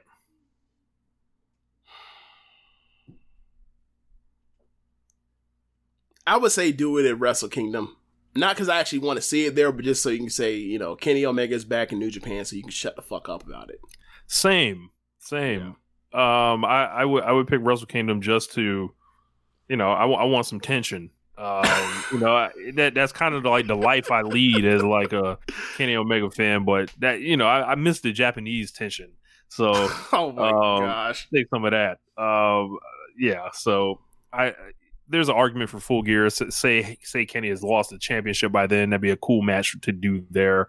Bound for Glory is actually the promotion they've done the angle in, so whatever, they can do that there. Good point. But for me, it's Wrestle Kingdom, and it's like the first time Kenny comes back to New Japan would be pretty big, regardless of what you think. Yes, and I think the thing for me is like New Japan or Wrestle Kingdom makes the most sense from the perspective of the timing, because you got to get the AEW belt off of Omega before you send him over there, because it's like if he's the AEW champion, he can't lose. Right. And it's like I kind of want to see I would like to see a match between Jay White and Kenny Omega where like I'm not like guaranteed to know who's going to who can't, by the politics of wrestling can't do a job. So give it the most time so that we can get these belts off of people, and go ahead and make a match where like, oh my god, who can actually win? Because I gotta tell you, like, wrestling's not as fun when you kind of know, like as we talked about with earlier in the show with Roman Reigns and Edge, like you just know, or Karrion Kross and Gargano. If you just know, then it is what it is. Like, I think for a person that like doesn't even think about the politics of wrestling and play, like Gargano and Kross could be 4 stars, but for me, it's like, no, I know Johnny can't win. Yeah. From Muzza, he says, if AEW had to have a basketball team and they gave you the decision, who would be your starting 5 and 1 utility sub? So a top 6 out of the AEW roster? Yes. I've got the roster pulled up on the wiki, so I'm kind of looking at it. I guess Archer, because he's actually like a real athlete. Gotta have Archer there. I was thinking about maybe Hobbs for power forward. It's because he's big. Needs somebody to grab some boards. Okay. I'm taking, for my point guard, I'm taking Nick Jackson. Like, bro, Nick Jackson does all these fucking trick shots on BT. Like, he's like a human horse. Like, he's a horse master. So, and that's all he does is play basketball in their spare time. Okay. I had no idea. I don't know. I also will take, looking at this roster here, I'll take Scorpio Sky. Why? Why are you taking Scorpio Sky? I need some speed, athleticism, in the backcourt, so he could be the 2 guard there. And for the 3, maybe you go with some. I don't know if he's, I'm looking at Dustin, but he's kind of old. I don't know, man. I will go with Anthony Bowens. How about that? Anthony Bowens. Okay. Wait, but that's all right. So who's your that's 6 5? Man? So my 6 man. So for the versatility, play up or down. I think I'm going to go with. This is tough. This is very tough. Are we allowed to pick people that are injured? Yes. Okay. I will take. I'll take Santana. Why not? Okay. It's time for my 6. Sure. Okay. The Acclaimed, Private Party, and Top Flight. That's funny.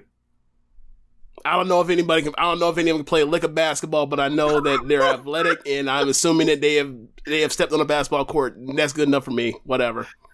I'm not really finna think about this. I'm just gonna give you the most stereotypical, problematic answer possible and move on. You know who the pick actually might be? Billy Gunn. Except he's old now. Yeah. But I remember back in the Attitude Era, everyone always said Billy Gunn was the best basketball player. Yeah, but think of who's saying that. What does that even mean? You're the best basketball player in the mid-90s WWE. Yeah. Like, nah, man. That just means like, okay, so like he fouls hard. You can tell he fouls hard. He ain't got no finesse to his game at all. He out here playing football on basketball court. Nah. That was funny. Yeah. He's somebody that you want to be on your team. You don't want to have to play against him, and not because like he makes your team necessarily better, but just because you don't have to like have him foul you all the time with no free throws. Muzz also asked, who was your favorite member of 3 Count of WCW? Shane Helms, Shannon Moore, and Evan Courageous. I gotta go with Helms just because the only one I remember. So there you go. I'll go with Evan Courageous. Thought he had the best name. I'm guessing I bet you thought Justin Incredible was gonna be a superstar, didn't you? Bro, what a name. What a name. Like, bro, I never even saw Justin Incredible wrestle, but I'm like, hold on, his name is Justin Incredible? Bro, he must be raw, like reading like PWI or something. Like, yo, he must be raw. Oh my god, I knew it. I knew it was gonna be something dumb like that. Yeah. Oh man. Yeah, but that's all I got. All right. Well, I guess that's the end of the show. Be sure to rate us on whatever app you're using to listen to this with. Also go to the Red Circle and drop us off with a donation. And be sure to go to ProWrestlingTees.com/SocialSuplex and pick up some official Social Suplex Podcast Network merchandise and listen to other shows on the network. Keeping it strong style, 8-Bit Suplex, the Rick and Clive Wrestling Podcast, Roman Washington shit, the Grave Consequences. I already mentioned 8-Bit Suplex. All Things Elite and Red Match Generator. Thanks for listening, y'all. Later. Peace.